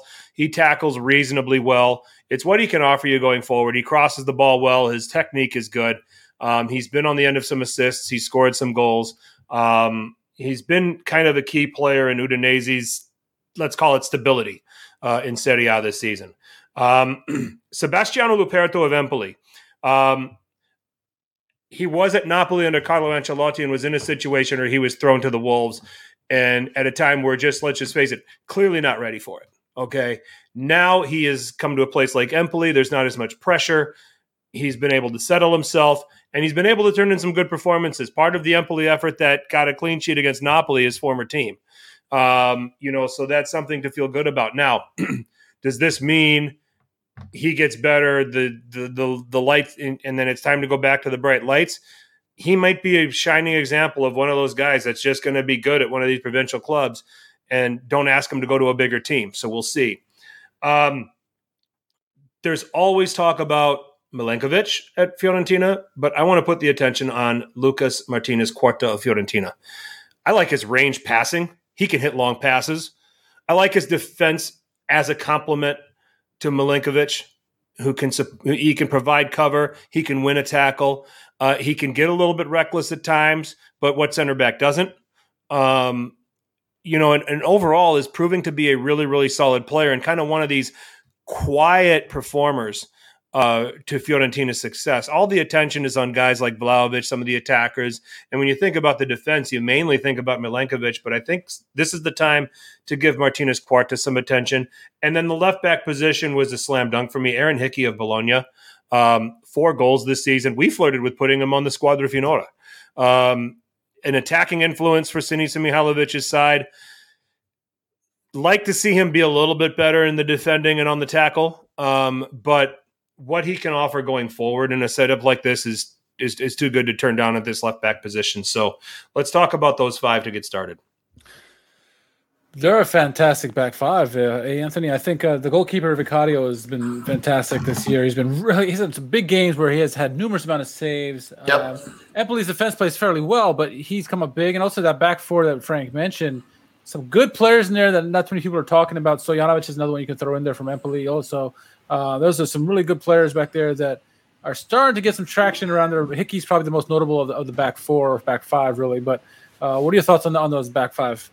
Yeah, I like him, man. I really like Vicario this season. He's really, really doing everything he can to make sure he earns a move and stays in that top flight for a while and who knows where consistency could take him. Surely, maybe like Frank said, he could be one of those players that flies off the radar a little bit. I've got a little bit more faith in him. I think as a goalkeeper, you can really make your stamp and you've got really unlimited options around the world. When clubs need a goalkeeper, it shows that they really need a goalkeeper. So have one good season and you might just earn that really good move. I'm really glad Frank brought up Martinez because, he's 25. He's not exactly the youngest player, but I've been really impressed with him this season in Fiorentina. I think he's actually made Milenkovic look a little bit better than most people are saying as well, just by having that really good partnership. And as you said, Hickey, I think he's only 19, is he? 19, 20 years old.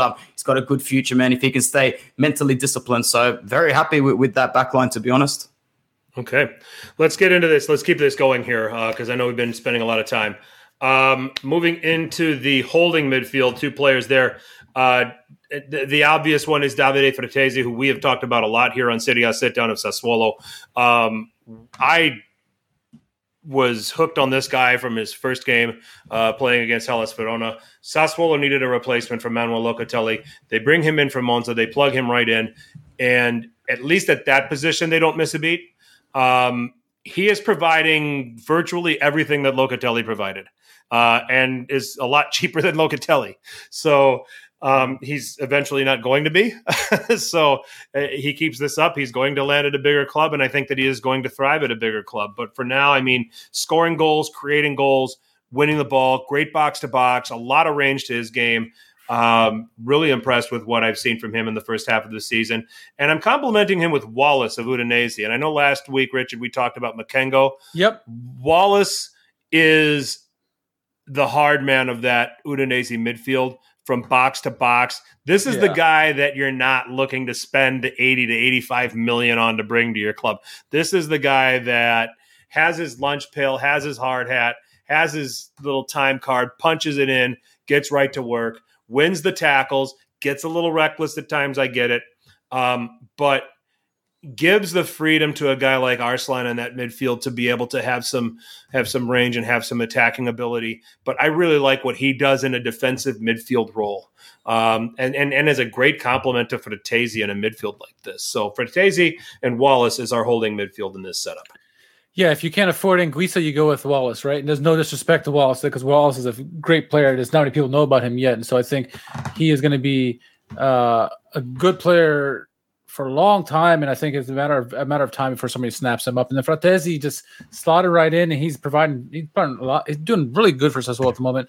People want to say it's maybe Raspadori's helping out, or some of the other playmakers on that team that are making him look even better. But I think he's a good player. He reads the run, he makes the right runs, he makes the right plays, knows the right passes, makes the tackles when he needs to. He's a good player, and he's done it for a while. It's not just like his first year. You talked about doing it at Monza. He did it at Monza last year as well. So, both these players are starting to get attention now. Probably Fratesi more so than Wallace at the moment because he's Italian, and all the Italians are wanting him to team in with the Azzurri. But don't sleep on Wallace. Wallace is a good player. He's that box-to-box player you need on your team to succeed. A lot of the good teams have those type of players, and he's one that most teams would want, I think, especially the Seven Sisters. I like those two names. A few names that I would have had for midfield, but they're not really the defensive sort of holding players types. The only one I could think of that might drop back a little bit is Pobega, who's on loan for you guys to Torino. He's having a really good season, but I think he was a little bit more known than some of the names we were mentioning even last season. But I speak to a lot of Milan fans, and a lot of them who've been disgruntled by the performances of Kessier have said, well, you know what, this is the sort of job that Pobega could have been doing if he was on the squad this season. So, keep a really good eye out for him as well. I think his name's Svanberg. I know his face for Bologna. Yes. He's actually having a good season as well. He scored the winner against Verona recently. Keep an eye out for this guy, man, because he looks like he's got what it takes as well. Yep. Yeah, I no problem with the Svanberg shot at all. None. Mo, who's you should follow Mo. He's great at doing tactical breakdowns. Anthony knows him. He asked a good question. Is it that Locatelli is overrated, or is it Fratesi is actually very good? I don't think Locatelli is me personally. I don't think Locatelli is overrated. I think he's a very good player. I think he's struggling at Juventus at the moment, as is everyone else there. But I think Fratesi is also good. He fits the system very well at Sassuolo, and they're both good players. I don't think Locatelli is overrated at all. I just think Fratesi is actually this good. And I think if he makes that move to the bigger club, he will continue to do well. And I think both players, Locatelli and Fratesi, have long careers ahead of them. We obviously know Locatelli because he's with Milan. He did very good with Sassuolo, and now he's at Juventus. But I don't think he's overrated one bit whatsoever. I don't know what you guys think about Locatelli. No, I don't think he's overrated at all. I think he's just struggling to settle in at Juve. I think it's the system, too. I think it kind of shackles the things. I mean, Sassuolo under De Zerbi with Locatelli there got to play with a lot more freedom, where the midfield at Juventus seems a lot more limited. So for me, it's not an issue where Locatelli is overrated. I think it's the system is not, the greatest fit for everything that he can do. Just another player that's an example of Juventus should try to evolve here, to what everybody else is doing. So that's just where I'm at on Locatelli. What do you think, Anthony? Locatelli, I don't think he's overrated, pretty much for the reason that you just mentioned there. He's not a technically gifted creative player, so what, is he supposed to somehow resurrect a magic midfield under Allegri? It doesn't even make sense as it's coming out of my mouth. It's stupid. So he will really rise when he's got the right chess pieces around him to make those sort of those moves around him. I'm sure Locatelli would be having a much better season with Pjanic like midfielder in that lineup at the moment. So his time at Juve is still yet to come. There was also one other player I think we might have missed out on for Verona. Ivan Ijic is actually having a pretty good season as well. And he's a little bit more defensive. He used to play at left back, but he's sort of playing more as a defensive midfielder in this phase of his career. Yep. Almost put him in, actually. So so I'm with you on Ivan Ilic. All right, so we've got a three-man attacking midfield. We're going to go with Josip Brekalo of Torino, Nedim Bajrami of Empoli, and then Sofian Kien of Venezia. And then up top, Mattia Aramu of Venezia. So Brekalo is over on loan from Wolfsburg, so it's not sure how much longer we're going to have him. I hope that he stays and maybe catches on with another Serie A team. The man's a talent. He's one of the few attacking pieces at Torino that's actually working. Good combination of creativity, creating chances for others, creating his own chances. Always been high on his game. Bajrami I've been high on from the start of the season. The guy's a tremendous range with his passing technique, chance creation. He's got 4 goals and 2 assists. And that might not seem much, but over 17 games, he's only playing on an average 55 minutes a game. So that's 4 goals and 2 assists over, 850 minutes, about 900 minutes. So that's not a bad from a per 90 standpoint, that's not bad at all. So pretty influential player. And his game translates to when he goes to play for Albania. He does a lot of the same stuff there too. And then Chiesa of Venezia, he's a Lazio loanee. We talked about him a little bit last time, Richard. Yeah. He's got just about everything. And he operates a little bit on the left hand side there for Venezia. He can take the free kick. He's got good technique there. He's a good passer of the ball, good chance creator. A guy who has, popped up and started to play well for this Venezia side and been a reason why they're hanging around and starting to collect some points. And then Aramu, 5 goals and 3 assists and 16 appearances. Play this guy a little more. He can play as a striker. He can play as a 10. He's versatile in that sense. But he's put together a pretty good first half of the season as well. So for attackers, Josip Brekalo, Nedim Bajrami, Sofian Kien, who, okay, maybe he's a midfielder and not necessarily an attacking midfielder, and then Mattia Aramu at forward. Venezia has some nice young players on their team. I mean, you can also mention Eriksson, who's very good. Thomas Henry is also doing very well for them. Yeah. And then, Maxime Lopez, as Mo mentions in the chat, he's also very underrated coming from Marseille. There's some good pieces out there. And these 4 gentlemen that you mentioned, they had that little flashes of brilliance that you look for in these players and hope to have the bigger clubs hope to sign. And I think all 4 of them have been revelations for the teams almost. And Brekalo, one of the few shining spots that you talk about, Torino, with an offense that struggled so mightily, he's one of the few bright spots on their team. Singles had a up and down season this year as well. I like these 4 guys, and I think this top 11 or this you better know 11, they would do very well in Serie A. I think the all 11 of them. I think they're very good pieces. Add in some of the people, other names we mentioned. This could be a team that could challenge for mid-table, maybe even the Europa League spot. This is a good team.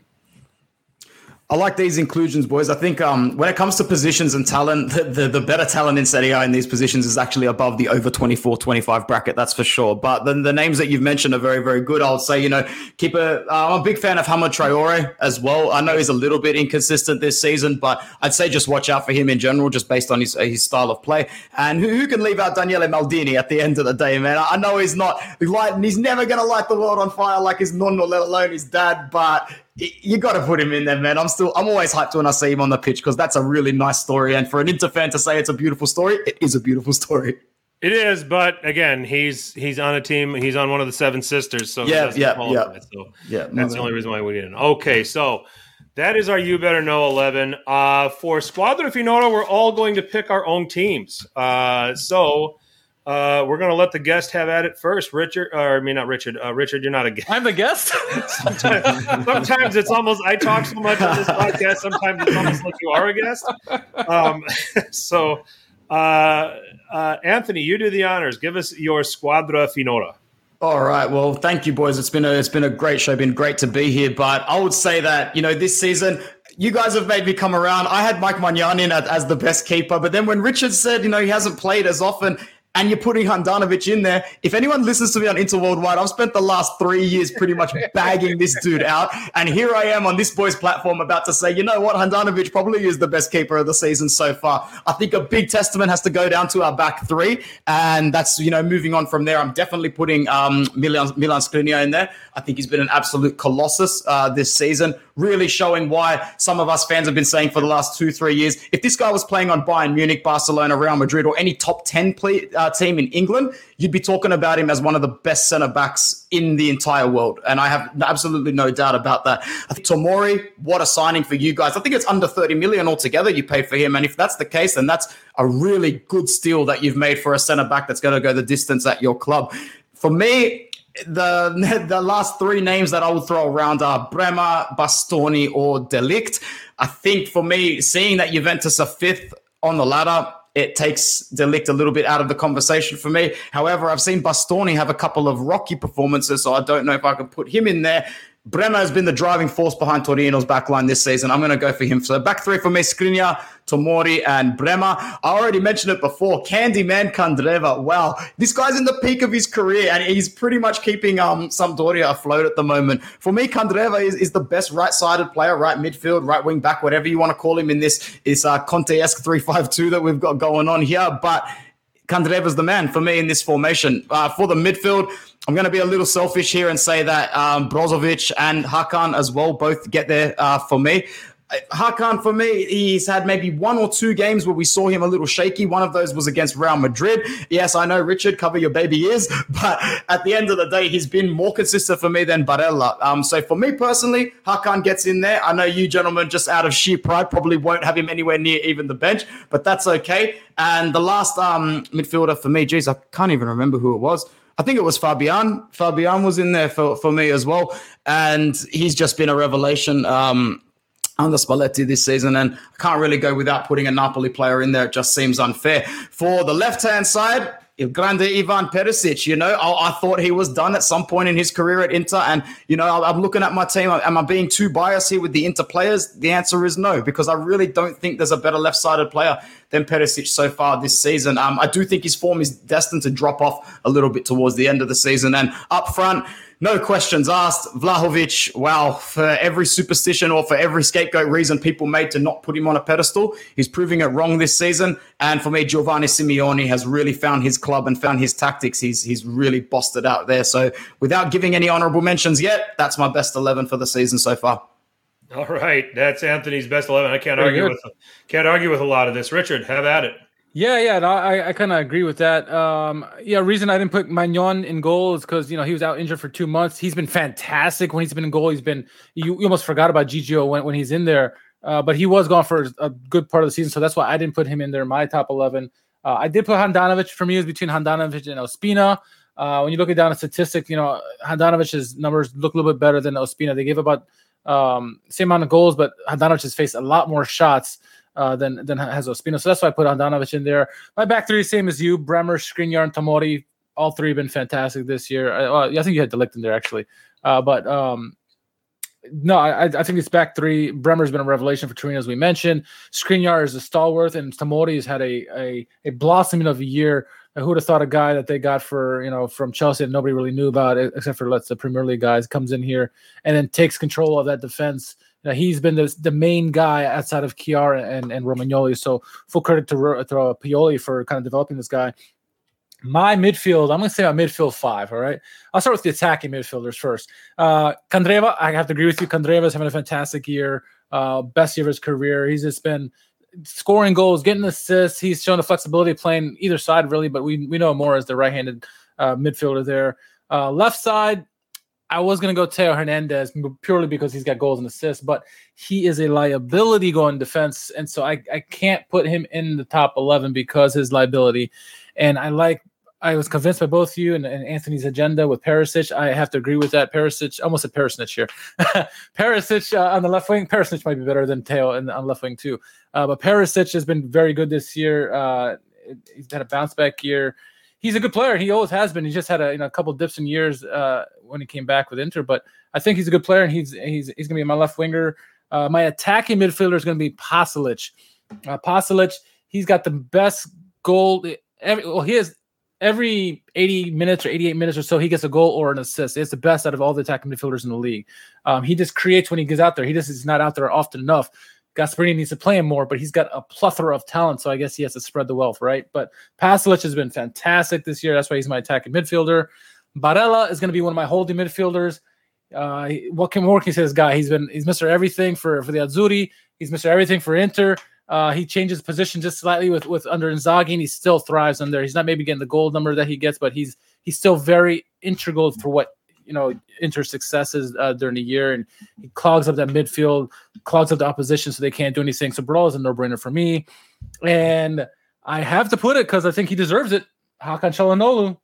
He's been very good for Inter so far. He's definitely worth the $5.5 million that he got paid for. I don't know if he's worth $8 million or whatever he wanted before with Milan, but he's been good. He's been he's been setting up plays, getting goals, doing everything right. I mean, Inter are, I think, top in the league for set pieces because of him, either free kicks or corner kicks. He's just doing everything right for them so far, and maybe there'll be a different form. Who knows? But as of the first half of the season, he's been nothing but great for them, I think. And then looking at my top 2, it's going to probably be the same for both of you guys. Simeone, revelation of a year, great year, 12 goals, 2 assists. He's just really finding his his form with Hellas Verona, and hopefully he continues throughout the season because it'd be a nice story for him. About time, a guy who's always had this potential that's never lived up to it, and now he's finally getting goals. Speaking of potential, Vlahovic, right? Leading the league, 16 goals. What more can you say that hasn't been said about him? We begged on this show that he stay one more year at Fiorentina to really hone his craft and become that great striker we thought he could be. Thankfully, he listened to everybody else and said, "Yes, I'm gonna stay with Fiorentina." We don't expect him to stay much longer at Fiorentina. He's gonna go somewhere and blossom really well. He's a 5-tool player, right? And when you see him coming down the pitch or in that box, you're worried that he's going to get a goal, whether he's going to leave the ball coming at him or not. And so that's my top 11 there. Awesome. Okay, and I'll move on to mine. I am with you guys as far as the goalkeeper and the back three, and Mo's talking about a 4-4-2 diamond, and that's fine. If you've got a squad team of the half season, you want to do any formation you want. We usually what we like to do is the team that's in first. What's their main formation, and that's how we base it off of. And we also want it to be somewhat functional. So I'm with you guys. Handanovic in goal, Skriniar, Tomori, Bremer for all the reasons that you guys have suggested. But I will go different with you than you guys on the right wing back position. I am going Juan Cuadrado of Juventus. In a team that's struggling for creativity, Cuadrado's been constant. Okay, he's got 4 goals. Sometimes from a fullback position, sometimes from a wingback position. He's creating chances. He's generating crosses. Now, this is not a slight on Antonio Candreva, okay? And I think that's one of the things we talked about before the program. You can kind of measure this and say, okay, if Candreva was playing for a contender right now, he's probably sitting with another 5 or 6 goals and another 5 or 6 assists with the season he's having. And this is purely on what Cuadrado has meant to a team. That where would Juventus be without Cuadrado?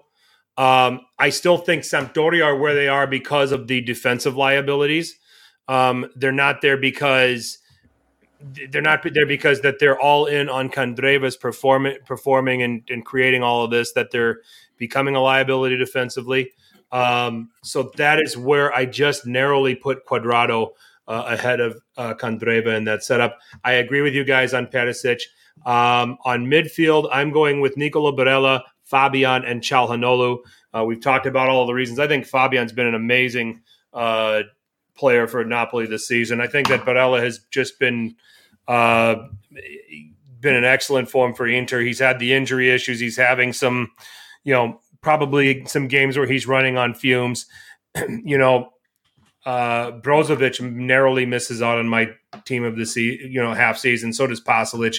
And then I'm with you guys on the forwards, Vlahovic and Simeone. I was ready to go to Vlahovic and Lautaro, but what Simeone has done, 12 goals, 2 assists, it can't be ignored. And Vlahovic is obvious, for obvious reasons, leading scorer, 16 goals on the season, doing some amazing things for Fiorentina. I have a bench of Ospina of Napoli, Candreva, De Ligt, Brozovic, Pasalic, Lautaro Martinez, and then I have Lorenzo Pellegrini of Roma rounding out my bench. I know that he was injured over the last several games, but he was really a nice creative force for Roma under Jose Mourinho before getting hurt. So those are our teams of the seasons. Let's get into the snubs. I named my bench. Anthony, give me a couple of players that were really hard for you to leave off. It was hard for me to leave off Dzeko more so than it was for Lautaro, because I think we were expecting Lautaro to come in and almost be a driving force in a role that Romelu Lukaku wasn't, even though they're not the same player, obviously. But for me, Dzeko at his age to come in and put up those numbers is really, really good. If I'm leaving out Bastoni in our defense, then I'm putting him on the bench for sure. Pellegrini, even though he was injured when he has been there, has definitely been best on park in majority of his performances, in my opinion, for me. I know Lazio have been quite poor this season, but I also wanted to give Pedro Rodriguez a shout because I personally on camera wrote him off as a player completely. And it always sticks to you, the players that you write off publicly and then prove you wrong. So even though he wouldn't make the bench, I'd say he's one of those players that still performed better than I thought. And Ospina also got in as my substitute goalkeeper. Yeah, and for me, real quick, I got Ospina, Magnon in goal. Definitely both of them. Koulibaly, obviously, is a fantastic player. And yeah, there's a bunch of guys you mentioned. Cuadrado would have been Cuadrado as well. Yeah, for me, and some other guys too. So yeah, there's quite a few players actually. You could probably make a top 22, honestly, with all this. So yeah, there've been a lot of good performances throughout the first half of the season. It's really hard to pick 11. There's some times where we do this where it's pretty cut and dry. This time around, there've been a lot of good performances, good players. We're seeing a lot of quality in Serie A this season, which is good for the league. So those are our teams of the season. Go ahead, Richard. Well, no, I was gonna say those are tunes of the season, and I know Anthony has to run. We are appreciative of his time for sure. Yes. I'm appreciative that he let me on his podcast earlier.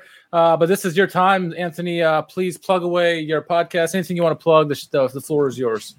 Awesome, man. For all the Inter fans out there, even if you're not and you want to keep track with what's going on, we try to stay very objective and bias free. It's Inter Worldwide. The Twitter handle is there at InterWW. I also do some work on the Football Worldwide platform and handle as well. So just search for that and you'll find it. And my personal Twitter handle is up there at Anth Privatera. Thank you so much, Frank and Richard. This was absolutely a pleasure to speak to you both today, and I'm sure we'll link up again in 2022. Oh, we had a blast. It's always fun, especially a podcast like this where we can kind of put it all together and make sense of what just happened in the first half of the season. And you did an awesome job here, Anthony. And yeah, we definitely are interested in getting you on again. Thank you so much. Happy New Year, gentlemen. Thank you. Ciao. Happy New Year. Ciao. All right. That was Anthony from Inter Worldwide. Richard, we're not done yet. We've got a little bit of business. We've got one last prize to hang out. A little bit of fun. A little bit of fun here, boys and girls. It is time to name our. We kind of have a tweet of the season. Who won Culture tweet of the actual like football calendar season for Serie A. But this is the best of 2021. So this is kind of like the second half of 2021 season, 2021-2022, the calendar year 2021. We hand out an award.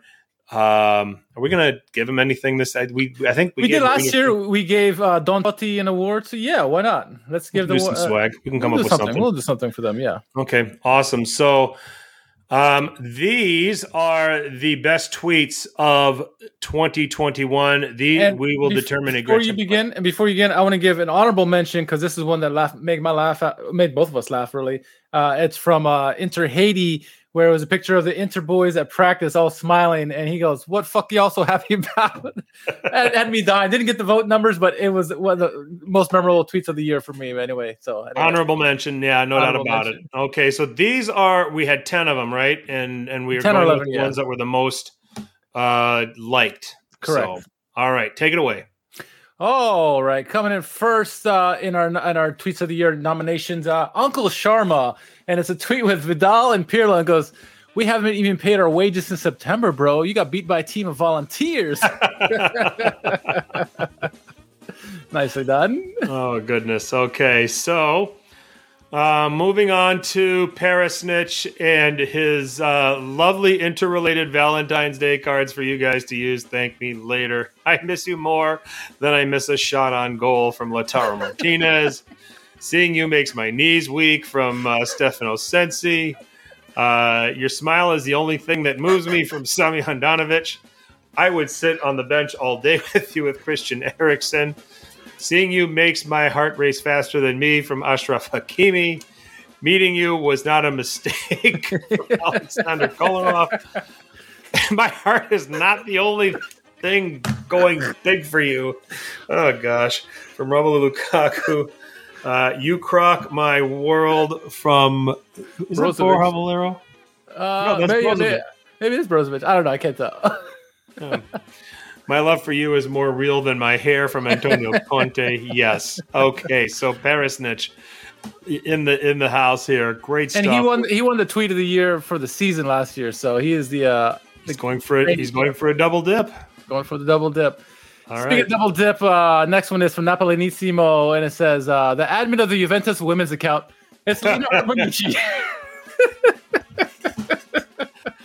Oh goodness me.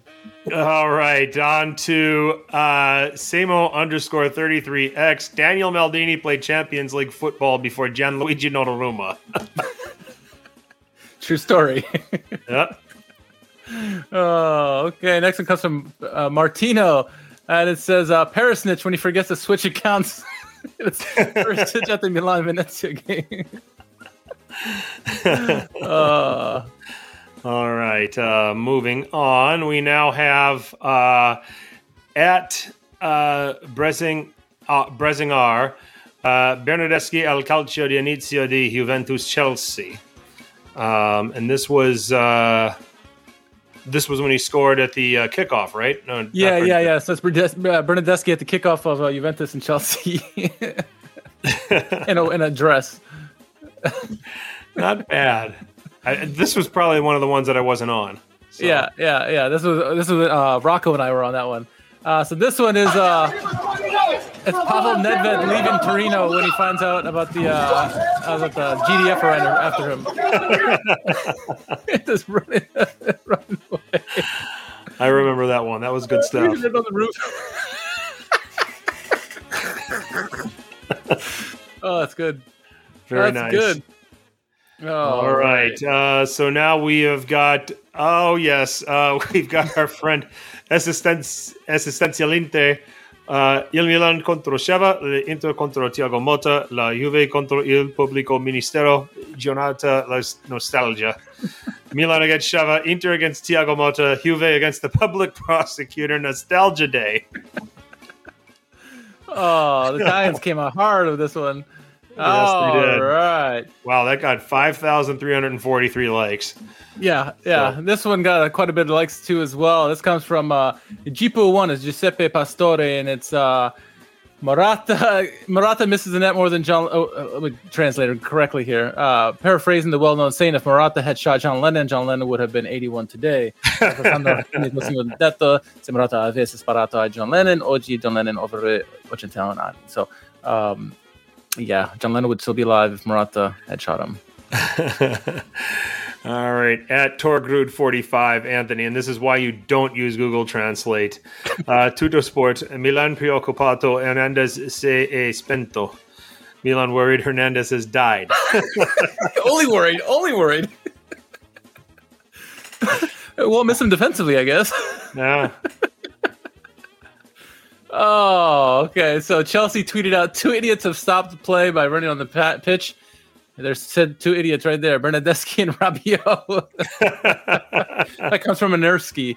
Oh, nice. That's good. All right, so those were the 10 finalists. Wow, we got to pick one. How do we pick those? Oh, my goodness. Let's narrow it down. Okay. Perisic for sure. I like the Nedved one for sure. This one, Nedved. At Mate DJ 23. Yeah, for sure. Okay, so that's 2. And then I would say Torgrud 45. No. Hernandez has died. Yeah, or Assistenzialinte. I think Assistenzialinte is the 3rd finalist.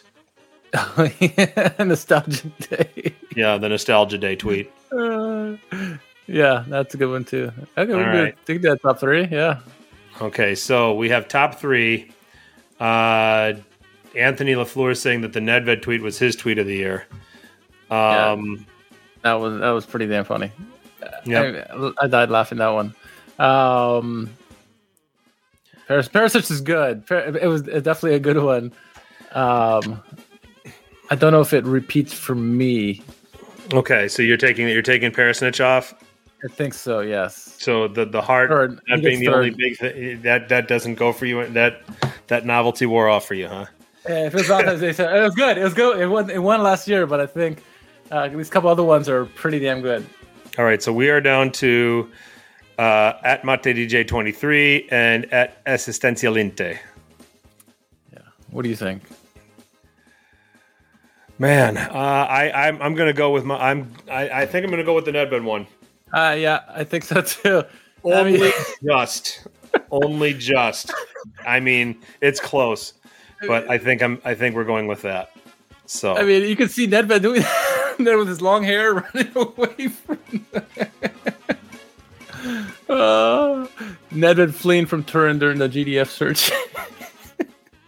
And it's so apt now because everything that's going on now with the transfer gate or whatever you want to call it, you can see it still happening now. So, yeah, I'm down with that.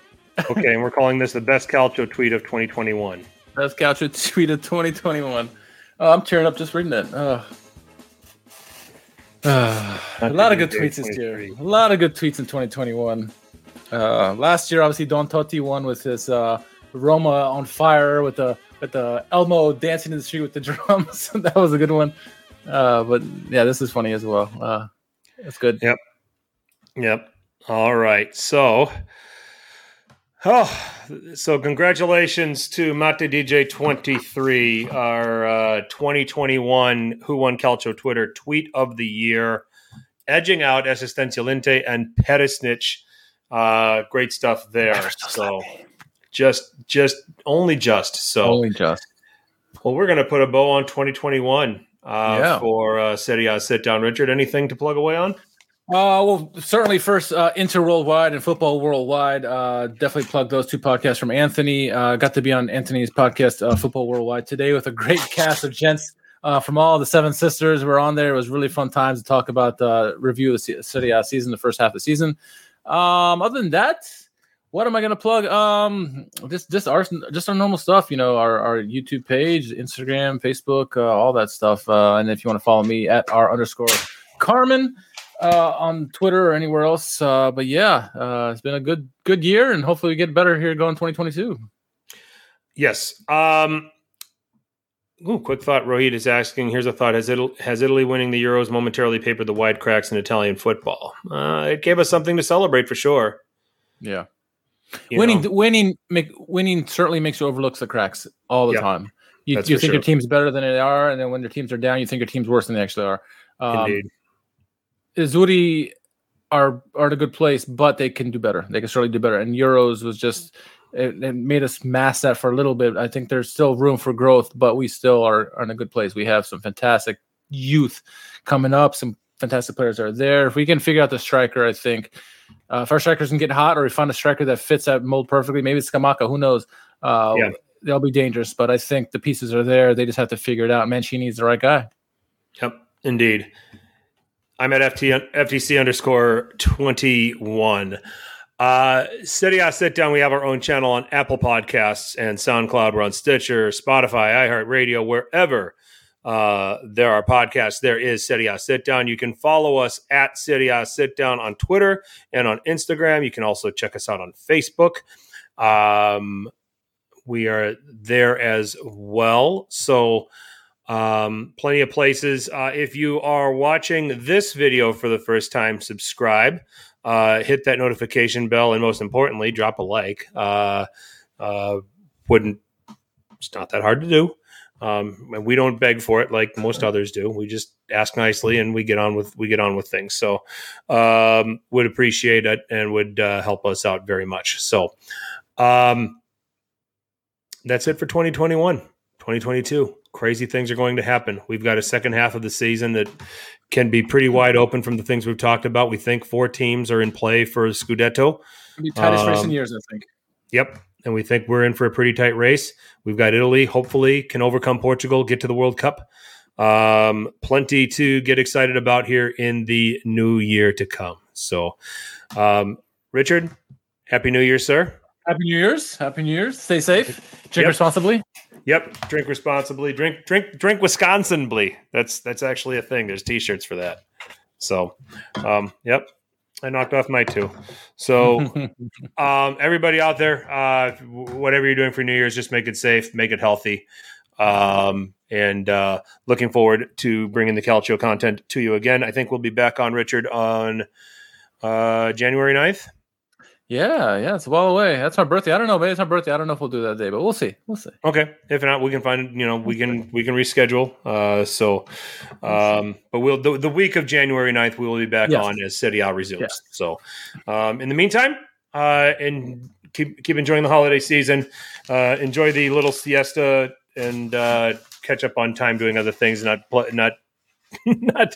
burying yourself in the Calcio because it's going to come thick and fast when it's back. So, Happy New Year to all of us from Serie A Sit Down to all of you. For Richard, I'm Frank. Tell your paisans about us. Ciao.